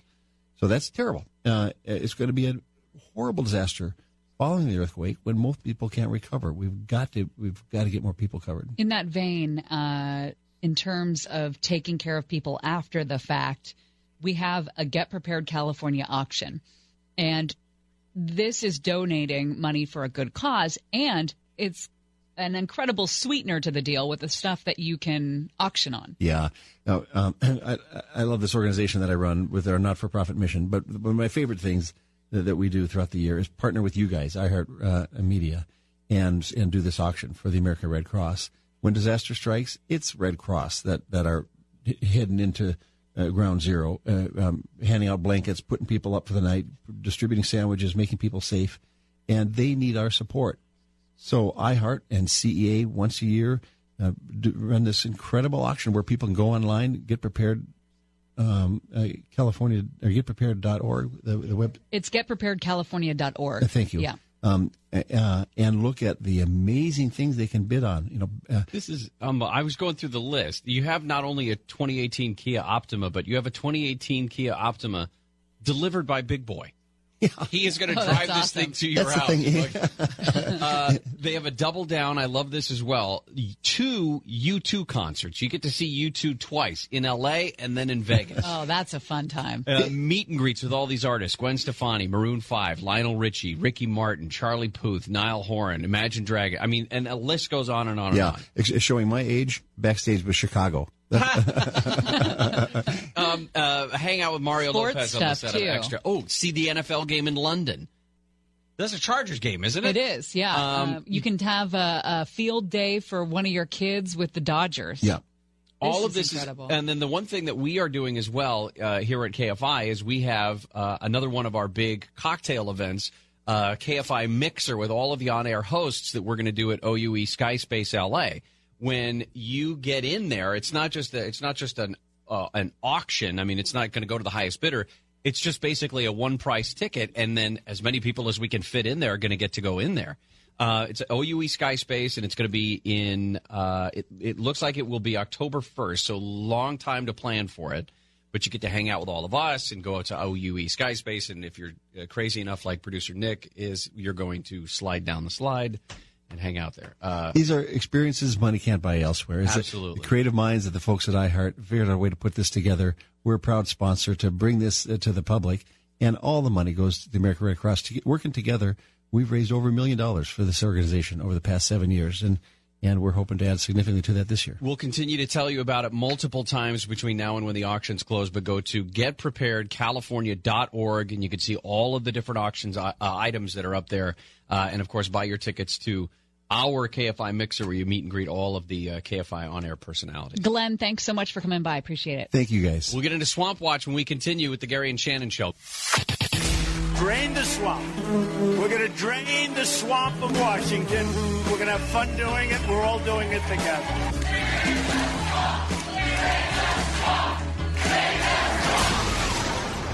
Swamp Watch. Walmartchella sounds like the move right now. Apparently, Coachella goers got an alert. Hey, you cannot set your stuff up overnight. And a bunch of people going to Coachella said, screw it, we're going anyway. They got there. The streets were all blocked off. They said, we're not letting you in. So everybody hopped on the Coachella Reddit and found out that the hotspot was Walmart. So now they've got their music blaring, got their near nakedness showing. What I love is that they're nice about it. They're talking about, come have some beers, clean up your trash, make friends, let's stay positive. Look at this. This Walmart parking lot is packed. That's nice. And it's all because they can't camp yet. They're not allowing people to camp, set up their tents and everything outside Coachella because the winds have been so high out there. They don't want people's tents flying away. There was one big structure that they had up there that was just ripped apart by the winds overnight. Is where they're doing some trapeze stuff. All right. They say gusts could reach 60 miles per hour, by the way. Isn't that a tropical storm, basically? Strength? Well, here in California, we don't call them tropical storms. Oh. We call them high winds. Okay. But you're right. It is tropical storm strength, but we don't get those here. Oh, interesting. What are you, from Florida? Oh. Swamp Watch. Well, the president has left the door open when it comes to bailing on his meeting with North Korean leader Kim Jong-un. I love this. He makes these comments. I'll play for you what he said first. Here you go. This is If we can get along with China, and if we can get along with Russia, and if we can get along with Japan and other nations, that's a good thing, not a bad thing. Just remember that. Okay, now he makes perfect sense there, right? I don't think there's anybody who disagrees with that. The caveat is, what are we giving up to get along with those countries? What is it that we are laying on the table or willing to ignore just to get along with somebody? If I want to get along with my brother-in-law, it's because I'm not going to talk about politics, right? I mean, you have to be able to give something up a lot of times to, finger quotes, get along with these other entities. Trump said that CIA Director Mike Pompeo, his pick for Secretary of State, and Kim Jong-un got along really well in their recent secret meeting. If I think that it's a meeting that is not going to be fruitful, we're not going to go. If the meeting when I'm there is not fruitful, I will respectfully leave the meeting. I don't know how you do that, but it's totally his ability to do so, I guess. I'm not sure. We have heard that this could take place as early as June, although there's still no decision on a venue. I would assume that that did come up, perhaps, with the meeting between Mike Pompeo and Kim Jong-un. The South Korean president is going to meet with Kim Jong-un next week, and that is going to continue. These ongoing talks are going to continue. It's interesting because it was just late last year that Trump and Kim Jong-un were trading schoolyard threats with each other. And name-calling and Little Rocket Man. Do you think that comes up? No. Do you think it goes into the little bro zone where they're like, nah, I didn't mean that. Like, I was just playing. I was just trying to get attention.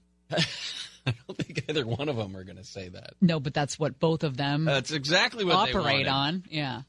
Speaking of Mike Pompeo, so he has been grilled by the Senate Foreign Relations Committee already. He is one of the guys, or he is the guy who's been nominated to become the next Secretary of State after, man, I already forgot his name. Who was the former Secretary of State?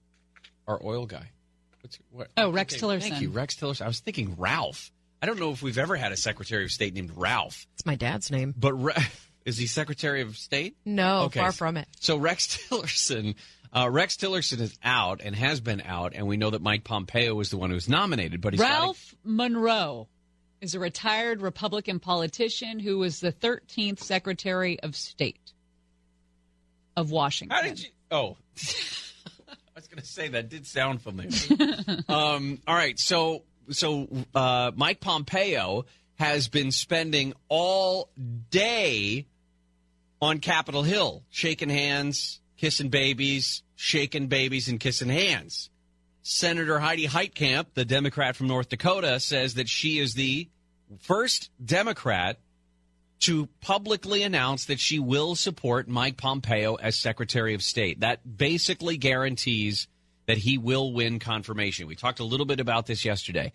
Even if there are high-profile senators who come out and say they don't feel comfortable confirming him, they don't like this, they'll fight against it, etc., it's still almost a slam dunk that whoever is chosen as the Secretary of State is going to get confirmed.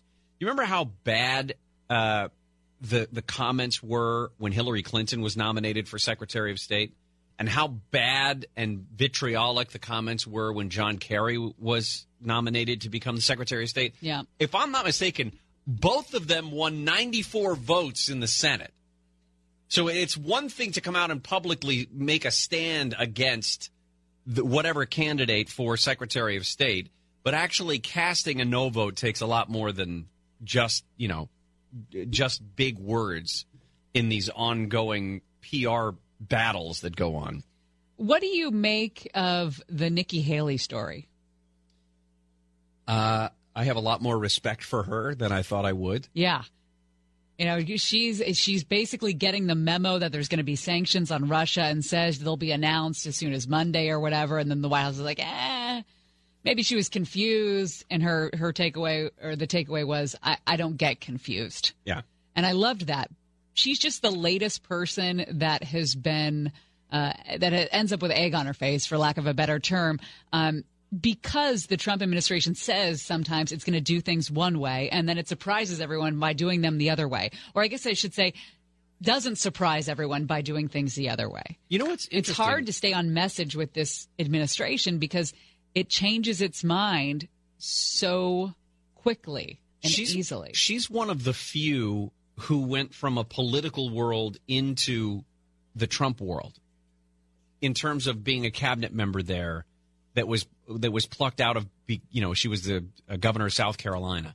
So she had grown up, to use a bad term, she'd grown up within politics and knew how that worked. And I think that she's been given sort of a more freedom than the political world would have given her if she's in the Trump cabinet. If she was in someone else's cabinet. Yeah. So she can come back with a shot like that. Right. In any other political environment, that would have been completely frowned upon. But because she has this feeling of, okay, hold on a second, we're playing by the seat of our pants now, I'm not going to be the one thrown under the bus on this. I'm not going to look like I didn't know what was going on or I got confused. I'm not going to be the fall guy. I'm not going to be the silly woman who just read into it wrong and was histrionic with my reaction. Right. And I think I like that. I mean, I think that one of the benefits of perhaps what was it Ted Cruz called this the flash bang grenade, that President Trump has become a flash bang grenade for the rest of Washington, D.C. Yeah. Maybe it's snapping some of these politicians out of being handcuffed by their political goals and the restrictions of the party, Big P party, and they're just kind of allowing their feelings to be felt. Feelings to be felt? Feelings to be heard. That's what I'm looking for. Well, President Trump's personal attorney has dropped a pair of libel lawsuits.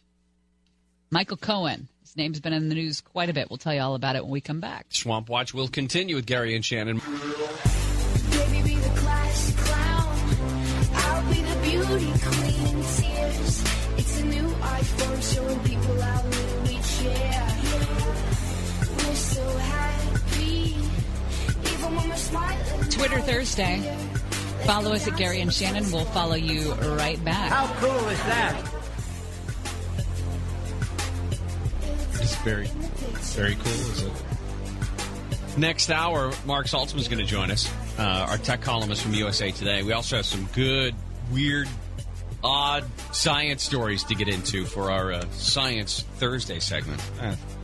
Clunky, but... No, we'll work on it. Michael Cohen is busy. Michael Cohen is the president's personal attorney who had his offices raided by the FBI, his home, his office, and a hotel room last week. Federal investigation of possible financial fraud. Among other things, they're looking into this payment that he supposedly made to Stormy Daniels and whether or not he committed bank fraud when he used a home equity line of credit to pay her for her silence, as well as the potential for some campaign finance violations related to the payment. He's very busy, so he has dropped a couple of lawsuits that he had filed. He was suing BuzzFeed and Fusion GPS over the Steele dossier. He was suing both of those because they were the ones who published it. It was a Fusion GPS that did the work, and then it was BuzzFeed who eventually published the dossier, if you remember. This is the one that described the PP tape. The Wall Street Journal did an interview with one of the president's longtime legal advisors. How many lawyers does this guy have? Many. It's his addiction. I was reading an article about how he doesn't have vices, really. He doesn't drink, he doesn't smoke, he doesn't do drugs. He never touched stuff. Just Diet Coke. But he just... And cheeseburgers. And cheeseburgers. But I don't think those are bad things. But he does have this just strange addiction to having many attorneys around him all the time. But I don't know how unique that is when you're doing the amount of business that Donald Trump has done through the decades. I think it's pretty natural to have attorneys for everything and several of them on hand. Well, this guy was one of his longtime legal advisors. And his name is Jay Goldberg. He's a former prosecutor. And he did an interview with the Wall Street Journal, a 2-hour interview in his apartment on the Upper East Side yesterday. And he says, he went into several details about this 15-minute conversation he had with the president. An important piece here, because this is not sourced to someone who's unnamed. Yeah. This is the guy who had the conversation with him. Yeah. So, the idea that this is fake news should be shot in the foot right away because, granted, it is possible that the conversation never took place, although the White House did confirm that the conversation took place between the president and Mr. Goldberg. I don't think that this interview would have happened without the president's blessing. I think that this was a firmly planted interview. Interesting, yep. So Jay Goldberg told the Wall Street Journal that he warned the president in a phone call last week about Michael Cohen, that Michael Cohen would turn against the president and cooperate with federal prosecutors if faced with criminal charges. It said that Trump made the call for advice from Jay Goldberg. Jay Goldberg, by the way, represented Trump in the 90s, early 2000s. And Goldberg cautioned the president in this 15-minute call not to trust Mr. Cohen. On a scale of 100 to 1, where 100 is fully protecting the president, Mr. Cohen isn't even at a 1, he said. Wow. What's funny is, funny is not the right word, but the other side of that is that Michael Cohen had already said that he supports the president.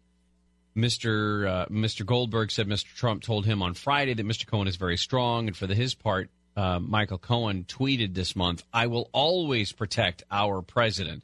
He used @POTUS as the identifier for the president. But the government has this thing where, they put enough pressure on you, you're going to crack no matter who you think you're protecting. And Goldberg uses the example of Sammy the Bull Gravano.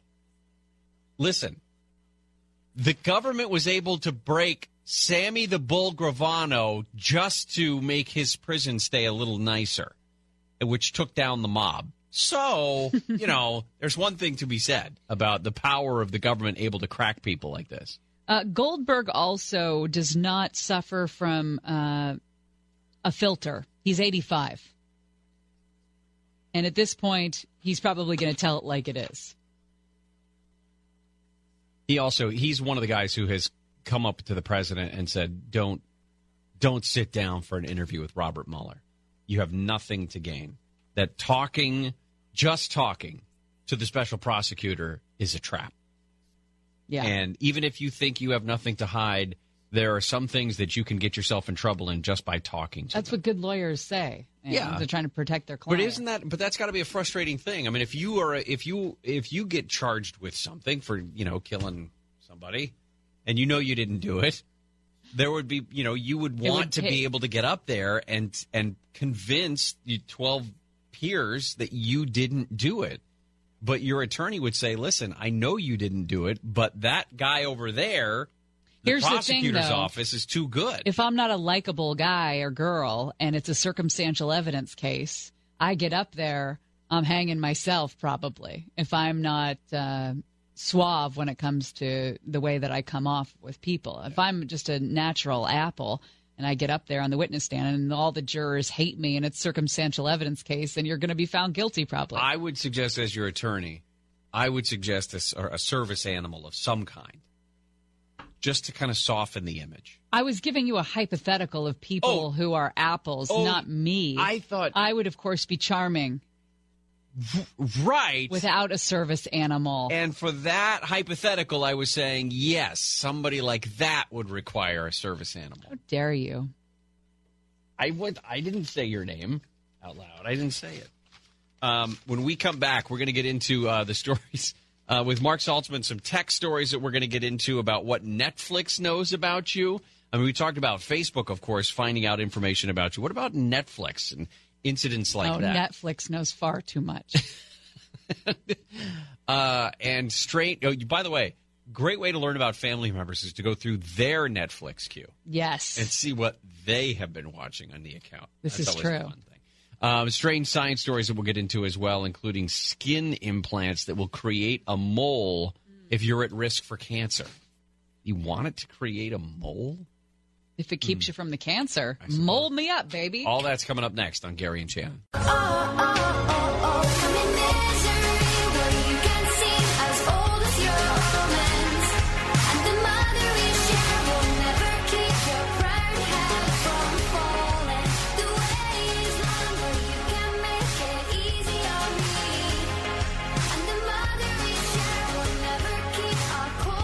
Gary and Shannon, KFI AM 640, more stimulating talk. Big hour coming up. Tech Talk with Marc Saltzman. We talked about just before the break, how much does Netflix know about you and you don't even know it? Also, strange science. Looks like designer babies will be possible in the near future. How terrifying is that? But first, we start with the big stories of the day. Southwest Airlines. Looks like last year, U.S. regulators proposed making inspections of certain fan blades mandatory. Ultrasonic inspections of fan blades, because those little cracks in the blades, they can't be seen by the naked eye. You need these ultrasonic inspections to see where there is metal deterioration or decay.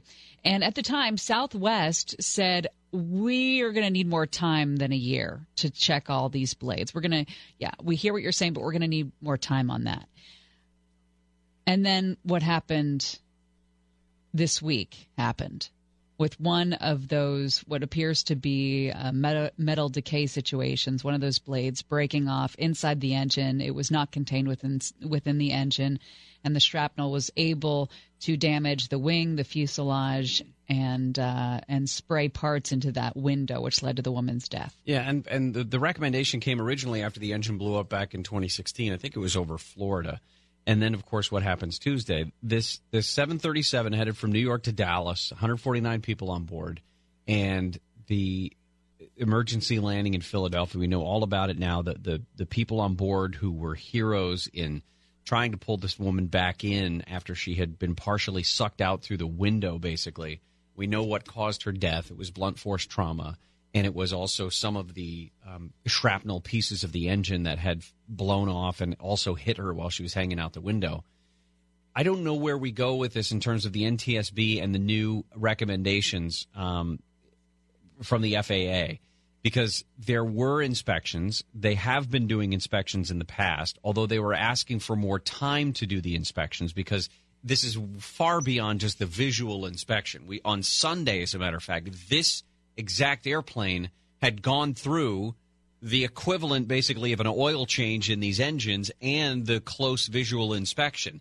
The problem is that just eyeballs will not show you the metal fatigue that this is being blamed on, that this accident is being blamed on, at least preliminarily. The FAA proposed making this same recommendation mandatory back in August, but never followed up on it. At that point, it was just a proposal.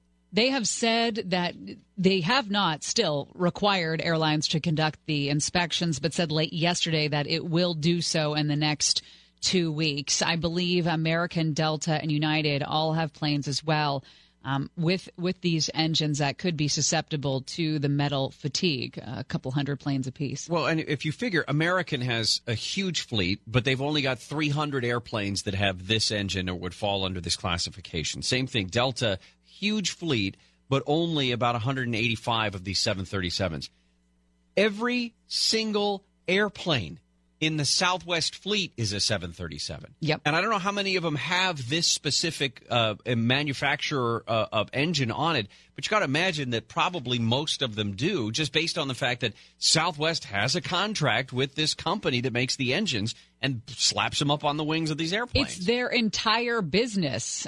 These engines, the way that they are sold to airlines is it's the best engine for a single aisle plane, and all Southwest operates are those 737 300s or 700s. So if American has about 300 with this type of engine, Southwest has more than 700 of these airplanes. Again, I don't know exactly how it breaks down which ones specifically have this engine, but if you've got a fleet of 720 737s, I don't know why they don't just buy 17 more and make it an even 737, but why you're going to have to, it's going to take a very long time for Southwest to do this. It wasn't that Southwest was like, we don't feel like doing those inspections. It really would take longer than a year to inspect all of those planes, take them out of service, to inspect them the whole bit.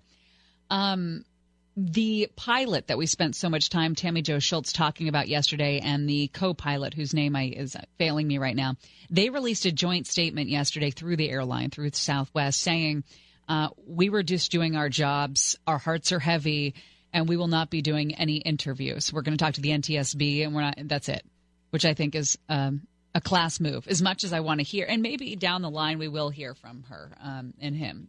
But right now, certainly, they realize that a media blitz is not where they should be. And it took a long time for Sully to do any interviews, to do any sit-downs. Exactly. For the same reason. I mean, he was and a guy. Nobody died on that plane. And he was a guy who said, listen, I just did my job the best I could and made the best of what was a terrifying and unfortunate experience. If you have a heroic day here at the radio station doing radio heroics. I don't like to talk to the media. Oh, you would make an exception? No. Like for Conway? Well, if he's like, you did a bang-up job on that show today, Hoffman. You've gone outside with me sometimes, and there's reporters down there every once in a while waiting for us when we come out. Those are not reporters. What are they? And they're not for us. Those guys that are standing right they there work next here. to the Terminator. They work here. Not everyone's here to see you. Yeah. Okay.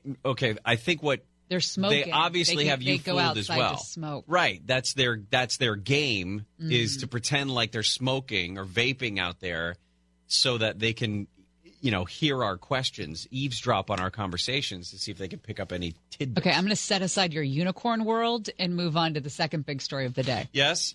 Minnesota prosecutors today says there will be no criminal charges filed in the death of Prince. He said that Prince thought, and this is terrifying, thought he was taking a common painkiller like Vicodin and did not know that the counterfeit pill he ingested contained fentanyl. This reminds me of the story of Eric Bowling's son, who thought he was taking a Xanax, and it was not. It was fentanyl. Well, the thing is that they cannot trace exactly where it is that Prince got this stuff. There's no reliable evidence, they say, of how he was able to obtain this counterfeit Vicodin that had fentanyl in it.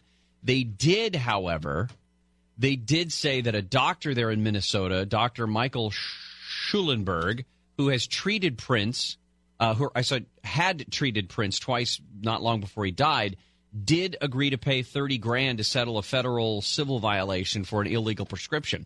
Now, what they found about Prince was all of the medications that were in his home, and there were a lot. If you remember when he died, that was one of the big stories, is they found so much medicine there, so many of these painkillers and opioids, etc. Not one of those prescriptions was in his name. Not one. They were all to friends, to former bandmates, etc. I found something as well that's trending just within the last few minutes or so. Nothing Compares to You. Remember the song by Sinead O'Connor? Sure.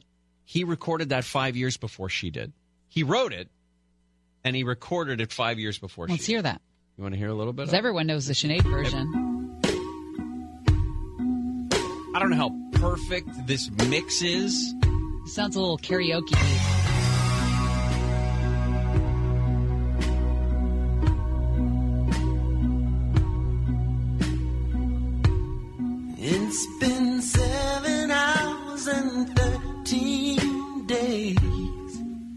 like it better already. Me too.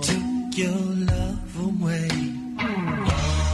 It's almost more powerful coming from a guy.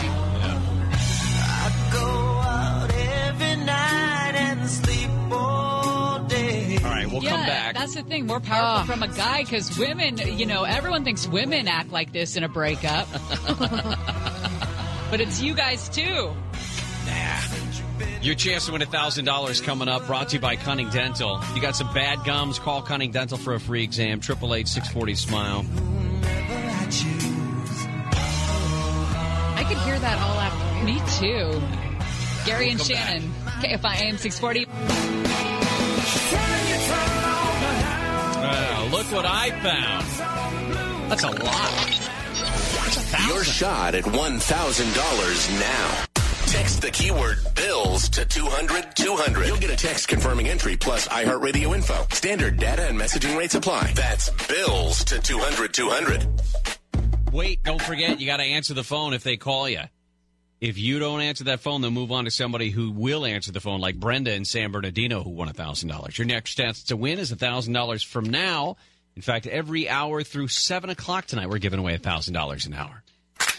The machines are getting smarter. This is Tech Talk. Brought to you by Skynet. Marc Saltzman joins us every Thursday for Tech Talk. Marc Saltzman, columnist for USA Today, writes for several different platforms, travels the world speaking about tech, and is gracious enough to spend some time with us every Thursday. We missed you, Shannon. You're back. Yeah, thank you. Thanks for noticing I was gone. Of course. Well, Gary's good on his own, but you guys are like chocolate and peanut butter. You're great on your own, but you're even better together. So we missed you. Oh, that was so sweet. Nice. Okay, so Wait, I want to know which one's chocolate, which one's peanut butter. Oh, yeah. I'd like to be chocolate. Okay. Well, Gary is, okay, never mind. He's like, why do you have to make it weird, guys? Yeah, now it's all awkward. I'm sorry. Okay, Forget that analogy now. We've been spending a lot of time being paranoid about Facebook and what other sites know about us, Apple, whatever. Netflix is now entering the conversation. Yeah, so I wrote this piece for USA Today last week, and I don't want to throw them under the bus. In fact, compared to Google and some other big players, it's not so bad, but your listeners should know, and I am also, by the way, for full transparency, I'm a big Netflix fan. So none of this is super surprising to me. So here's what Netflix knows about you. They know, of course, what you're watching and when and how often or how many times. They know what you search. They know what device you're on, if it's a smartphone or a tablet, a computer, or maybe a smart TV. They know generally where your location is. That's called an IP address. It's like those numbers, like 192.6.8, that kind of thing. It knows roughly that you're in, southern Los Angeles, that kind of thing. They know if you go to a website to log into Netflix, people do. So you don't use an app, but you use the browser. You, by signing off on their privacy conditions, that they know that, the sites that you go to beforehand and the search words. So this is called like cookies, as we call it, or targeted advertising. They know where you've been and what that you like to see, and they could then in turn target something that is relevant to you. But this is where I give them credit. They do not allow for third-party ads. You may know that if you're on Netflix, you don't see ads from other companies. They only share your information with promotional partners. So if you want to sign up for 6 months for free with Netflix, but you need an internet service provider, they may share your data there. You can clear your information, including cookies and all that, if you don't want to be targeted. You can even clear your search history. If all these recommendations are for sci-fi and horror, and you realize that your daughter or son has been watching your Netflix and it's messing up with your recommendations, you can clear all that. But the one thing you can't do yet, anyways, is to download all of this data. So you can remove your account, you can clear it, but a lot of other online services let you download it all and study it, but you can't do that yet with Netflix. But overall, not so scary. It's kind of what you would expect. They want, it's big data. They want to know what you're watching. They creeped people out in December, if you remember, where they posted, it was supposed to be a funny Twitter post that said something, like 53 people watched a Christmas Prince every day for 18 days. So then that caused like a whole Twitter storm, freaking out people thinking that they were, the Big Brother was watching, but they didn't know the actual people. They just said 53 people, but they didn't know specifically who. So, yeah, so you can read that whole article and what you can do to opt out of all of this at usatoday.com. But when they use this information, they use it, I would assume, for the most part, to tailor the next choices for you. Trending now, watch it again. We think you might like this one, that sort of Correct. thing, right? That's mostly what it's for, correct. And that's what they say, of course, that they want to provide a better service for you and more personalized. But still, some people don't like the whole web tracking thing. Every company does it virtually online with cookies and all that. You can opt out of that using your incognito mode of your browser as well. So you're right. But nobody's putting a gun to your head saying you have to watch Netflix. All of these services want to get to know you better in order to monetize it in different ways, including advertising. What is this I hear about Amazon appearing to do a solid, I guess you could say, for Best Buy? Yeah, so Amazon and Best Buy, which are, of course, the two biggest electronic retailers in the U.S., one online, one retail and online, they just revealed yesterday a multi-year partnership to sell TVs at Best Buy with Amazon Fire TV built in. So it's kind of like what Roku has been doing. Roku is another popular streaming stick or box that you can buy, and you connect it to your TV for streaming content like YouTube and so on. But now you can have a Fire TV built into these TVs with Best Buy's Insignia brand as well as Toshiba. So it's kind of like the reimagining the smart TV part. And it's kind of a big deal for both of those companies because you would think they're probably frenemies, and they compete, but they are working together, and they have done so before. But interestingly, yesterday Roku's stock dropped about 10%. So investors are a little skittish now about Roku's future because they've gone that route where you don't have to just buy a stick or a box, but you can buy a TV with Roku built in. But it did bounce back a little bit today, but it's an interesting partnership between Amazon and Best Buy. So starting this summer, you'll be able to buy some value-priced TVs with Amazon built in. I love the Roku stick. When we got cable, moved into a new house, they were going to charge us to make sure that it was active in every single room that it was available. And I said, no, I don't need that. In fact, I only had one TV at the time, so it didn't make any sense for me to do that. But the Roku stick with the Wi-Fi, I can watch basically everything I would want to watch anyway. Yep. Don't tell my cable company that. Roku's great. They just sent me one to review. I haven't looked at it yet, but it's 4K. So it supports the latest TVs with 4 times the resolution of HD. And it is a stick with 4K. And you use either the remote that comes in the box or the app. Hey, competition is good. So I hope Roku swings back with something to combat this partnership between Amazon and Best Buy, because these are two major players, let's face it. Marc Saltzman, columnist for USA Today and our friend. Thanks so much for taking the time for us today. Pleasure, guys. Cheers. And, of course, you can check out Marc's podcast that we have up on the iHeartRadio app as well. You can do that and listen to more of Marc's good tech knowledge. Get it? Tech knowledge? Coming up next, we've got a series of, we'll just call them strange science. That's a good word. I love Stories. it. Gary and Shannon will continue.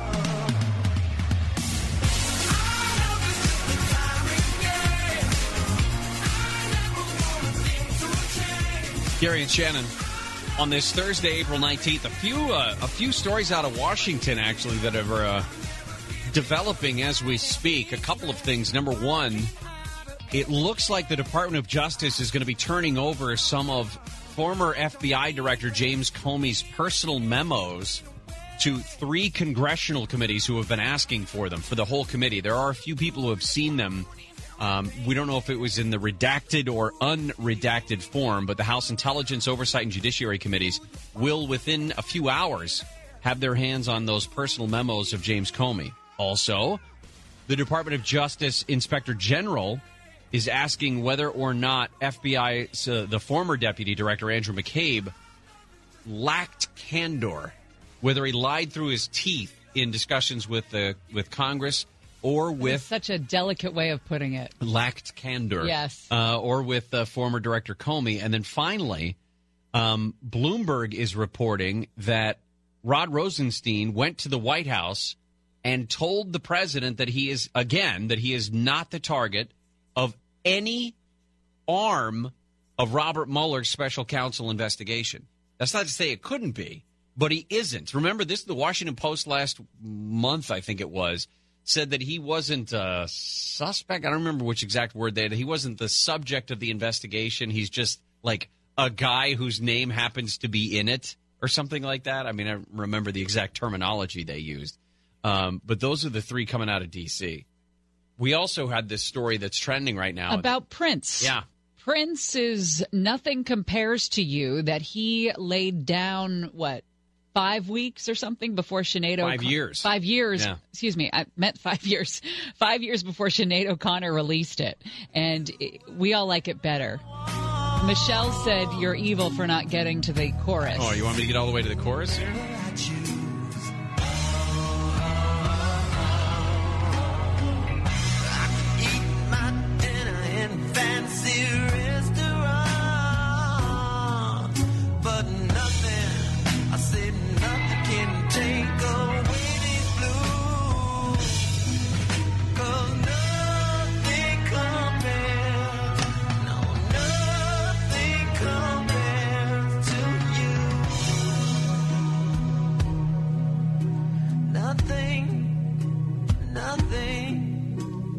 The estate of Prince, in collaboration with Warner Brothers, released this original version, recorded by Susan Rogers in 1984 at the Flying Cloud Warehouse in Minnesota.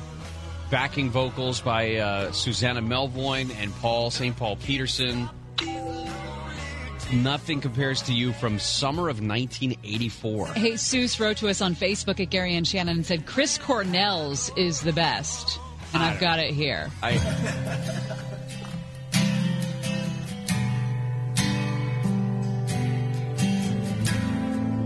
Because why not play lots of music on AM radio? From dead artists. Sounds so good. Right.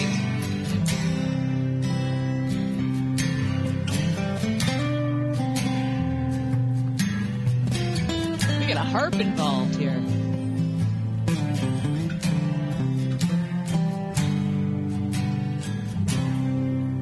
It's been 7 hours and 15 days. Oh, Monica's swooning in there. Winner. It's pretty good. Hey, Blake, quick gas go around.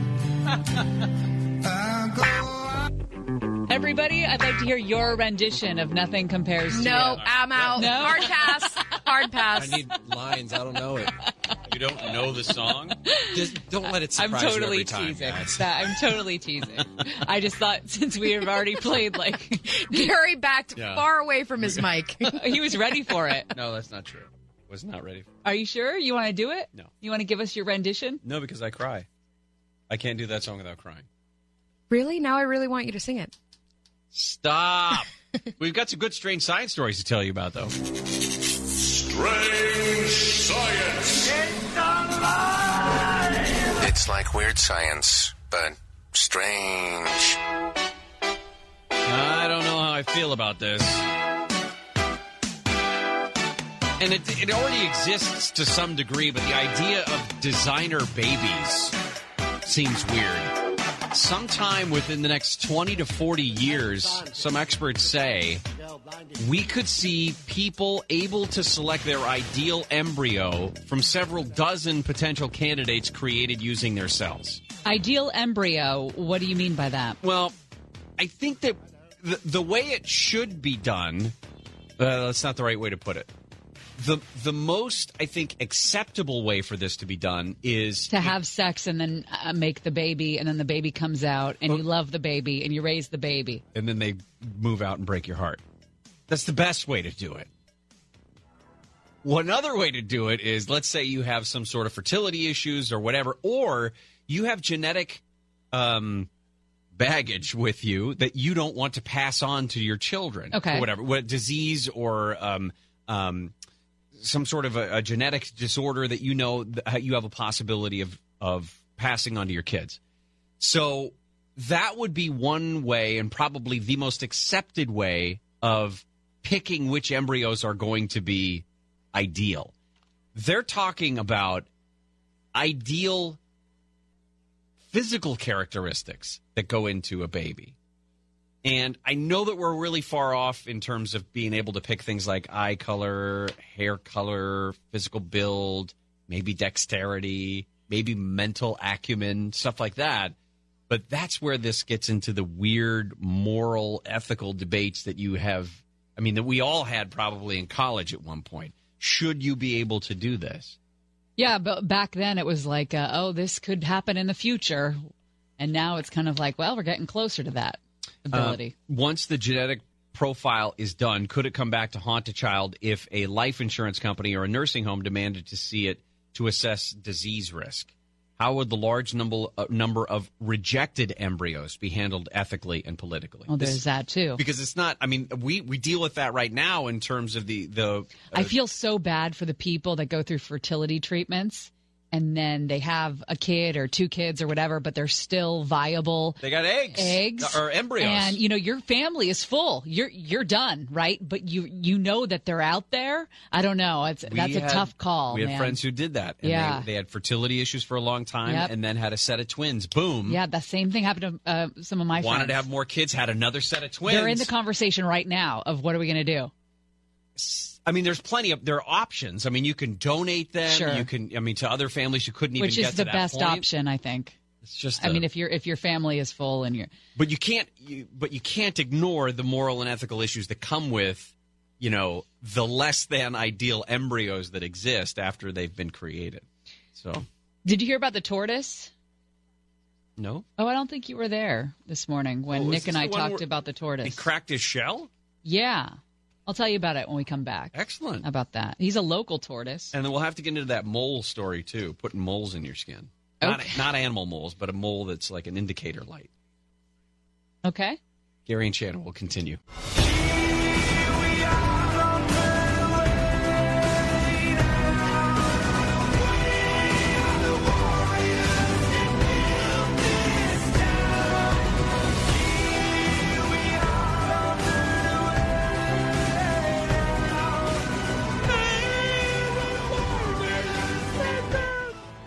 I see what you're doing there. The covers to Nothing Compares to keep on rolling in.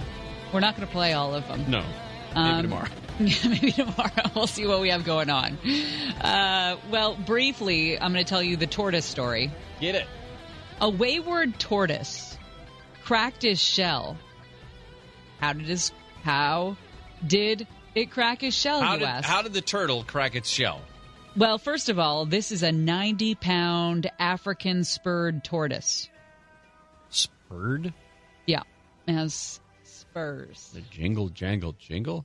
It was a pet tortoise that got loose from a yard, and a dog started after this tortoise.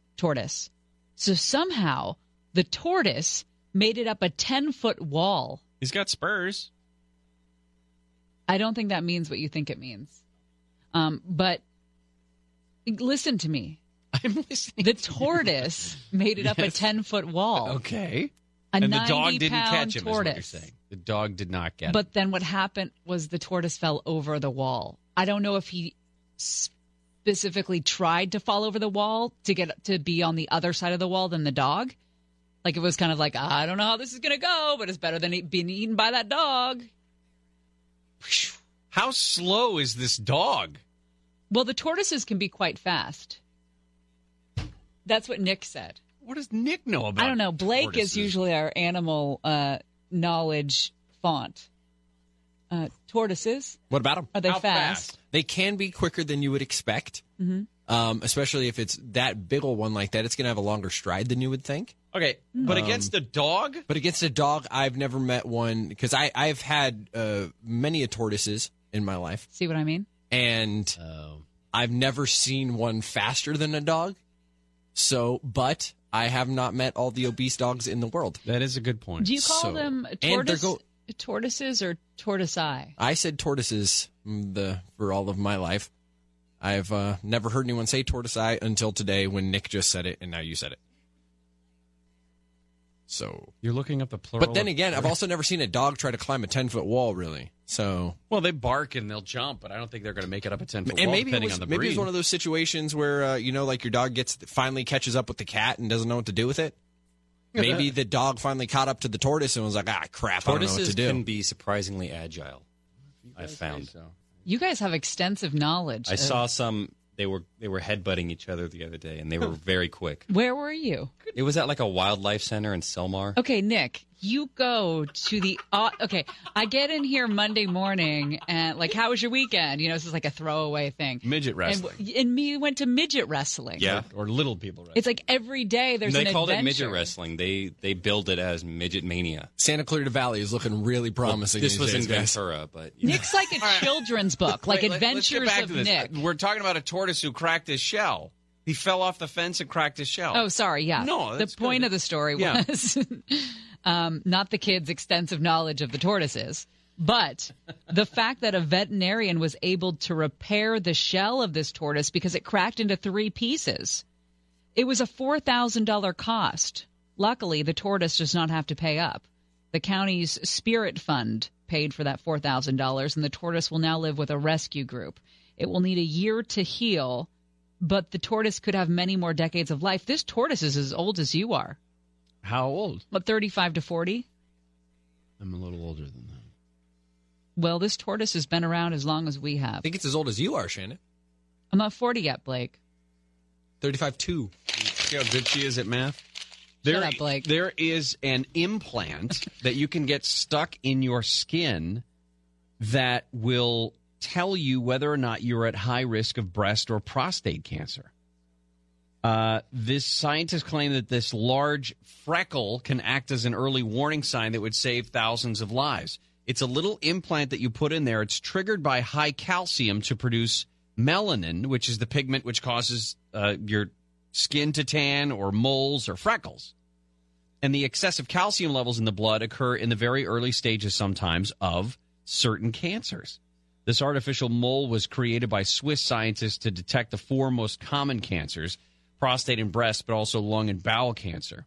And they say it's created by genetically engineered cells that are then implanted back into the body to pick up these high calcium levels and release the pigment which forms to be a freckle on the skin. Look at this. It's just literally just under the skin and turns out to be a big mole that you would see. I don't know if I'd put it on my forearm like they put it in this picture, but it basically is a man-made freckle, which could be an early warning sign.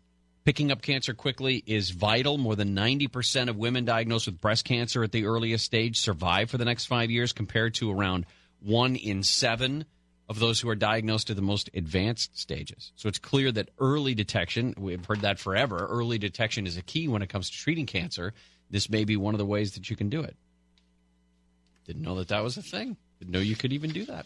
Did you see the viral video that Jordan Peele put together of Barack Obama? Yes. Calling the president a complete and total dip-S? Mm-hmm.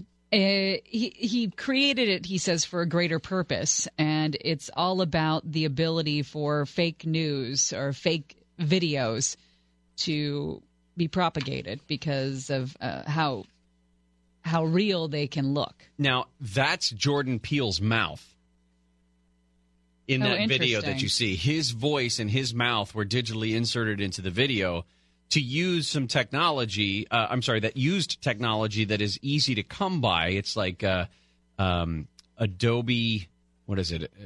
One of some Adobe products, After Effects, and Fake App. Fake App lets anyone create their own videos with this easy-to-use app that can be directly downloaded to your desktop computer. So you can take someone like a recognizable figure like President Trump or President Obama in this case, and then basically make them say whatever it is you want them to say. And that's what this whole thing was. It's funny because he does a pretty good job of he does a pretty good impression of Obama in the first place. So to have the actual video of Obama saying these things was kind of funny. Yeah. But that's all it's funny. John Cobelt. Yes. What's happening? So there's a woman who's getting $3 million from the city. New Year's Eve, she's being carried into a dance club by her friend, Piggyback.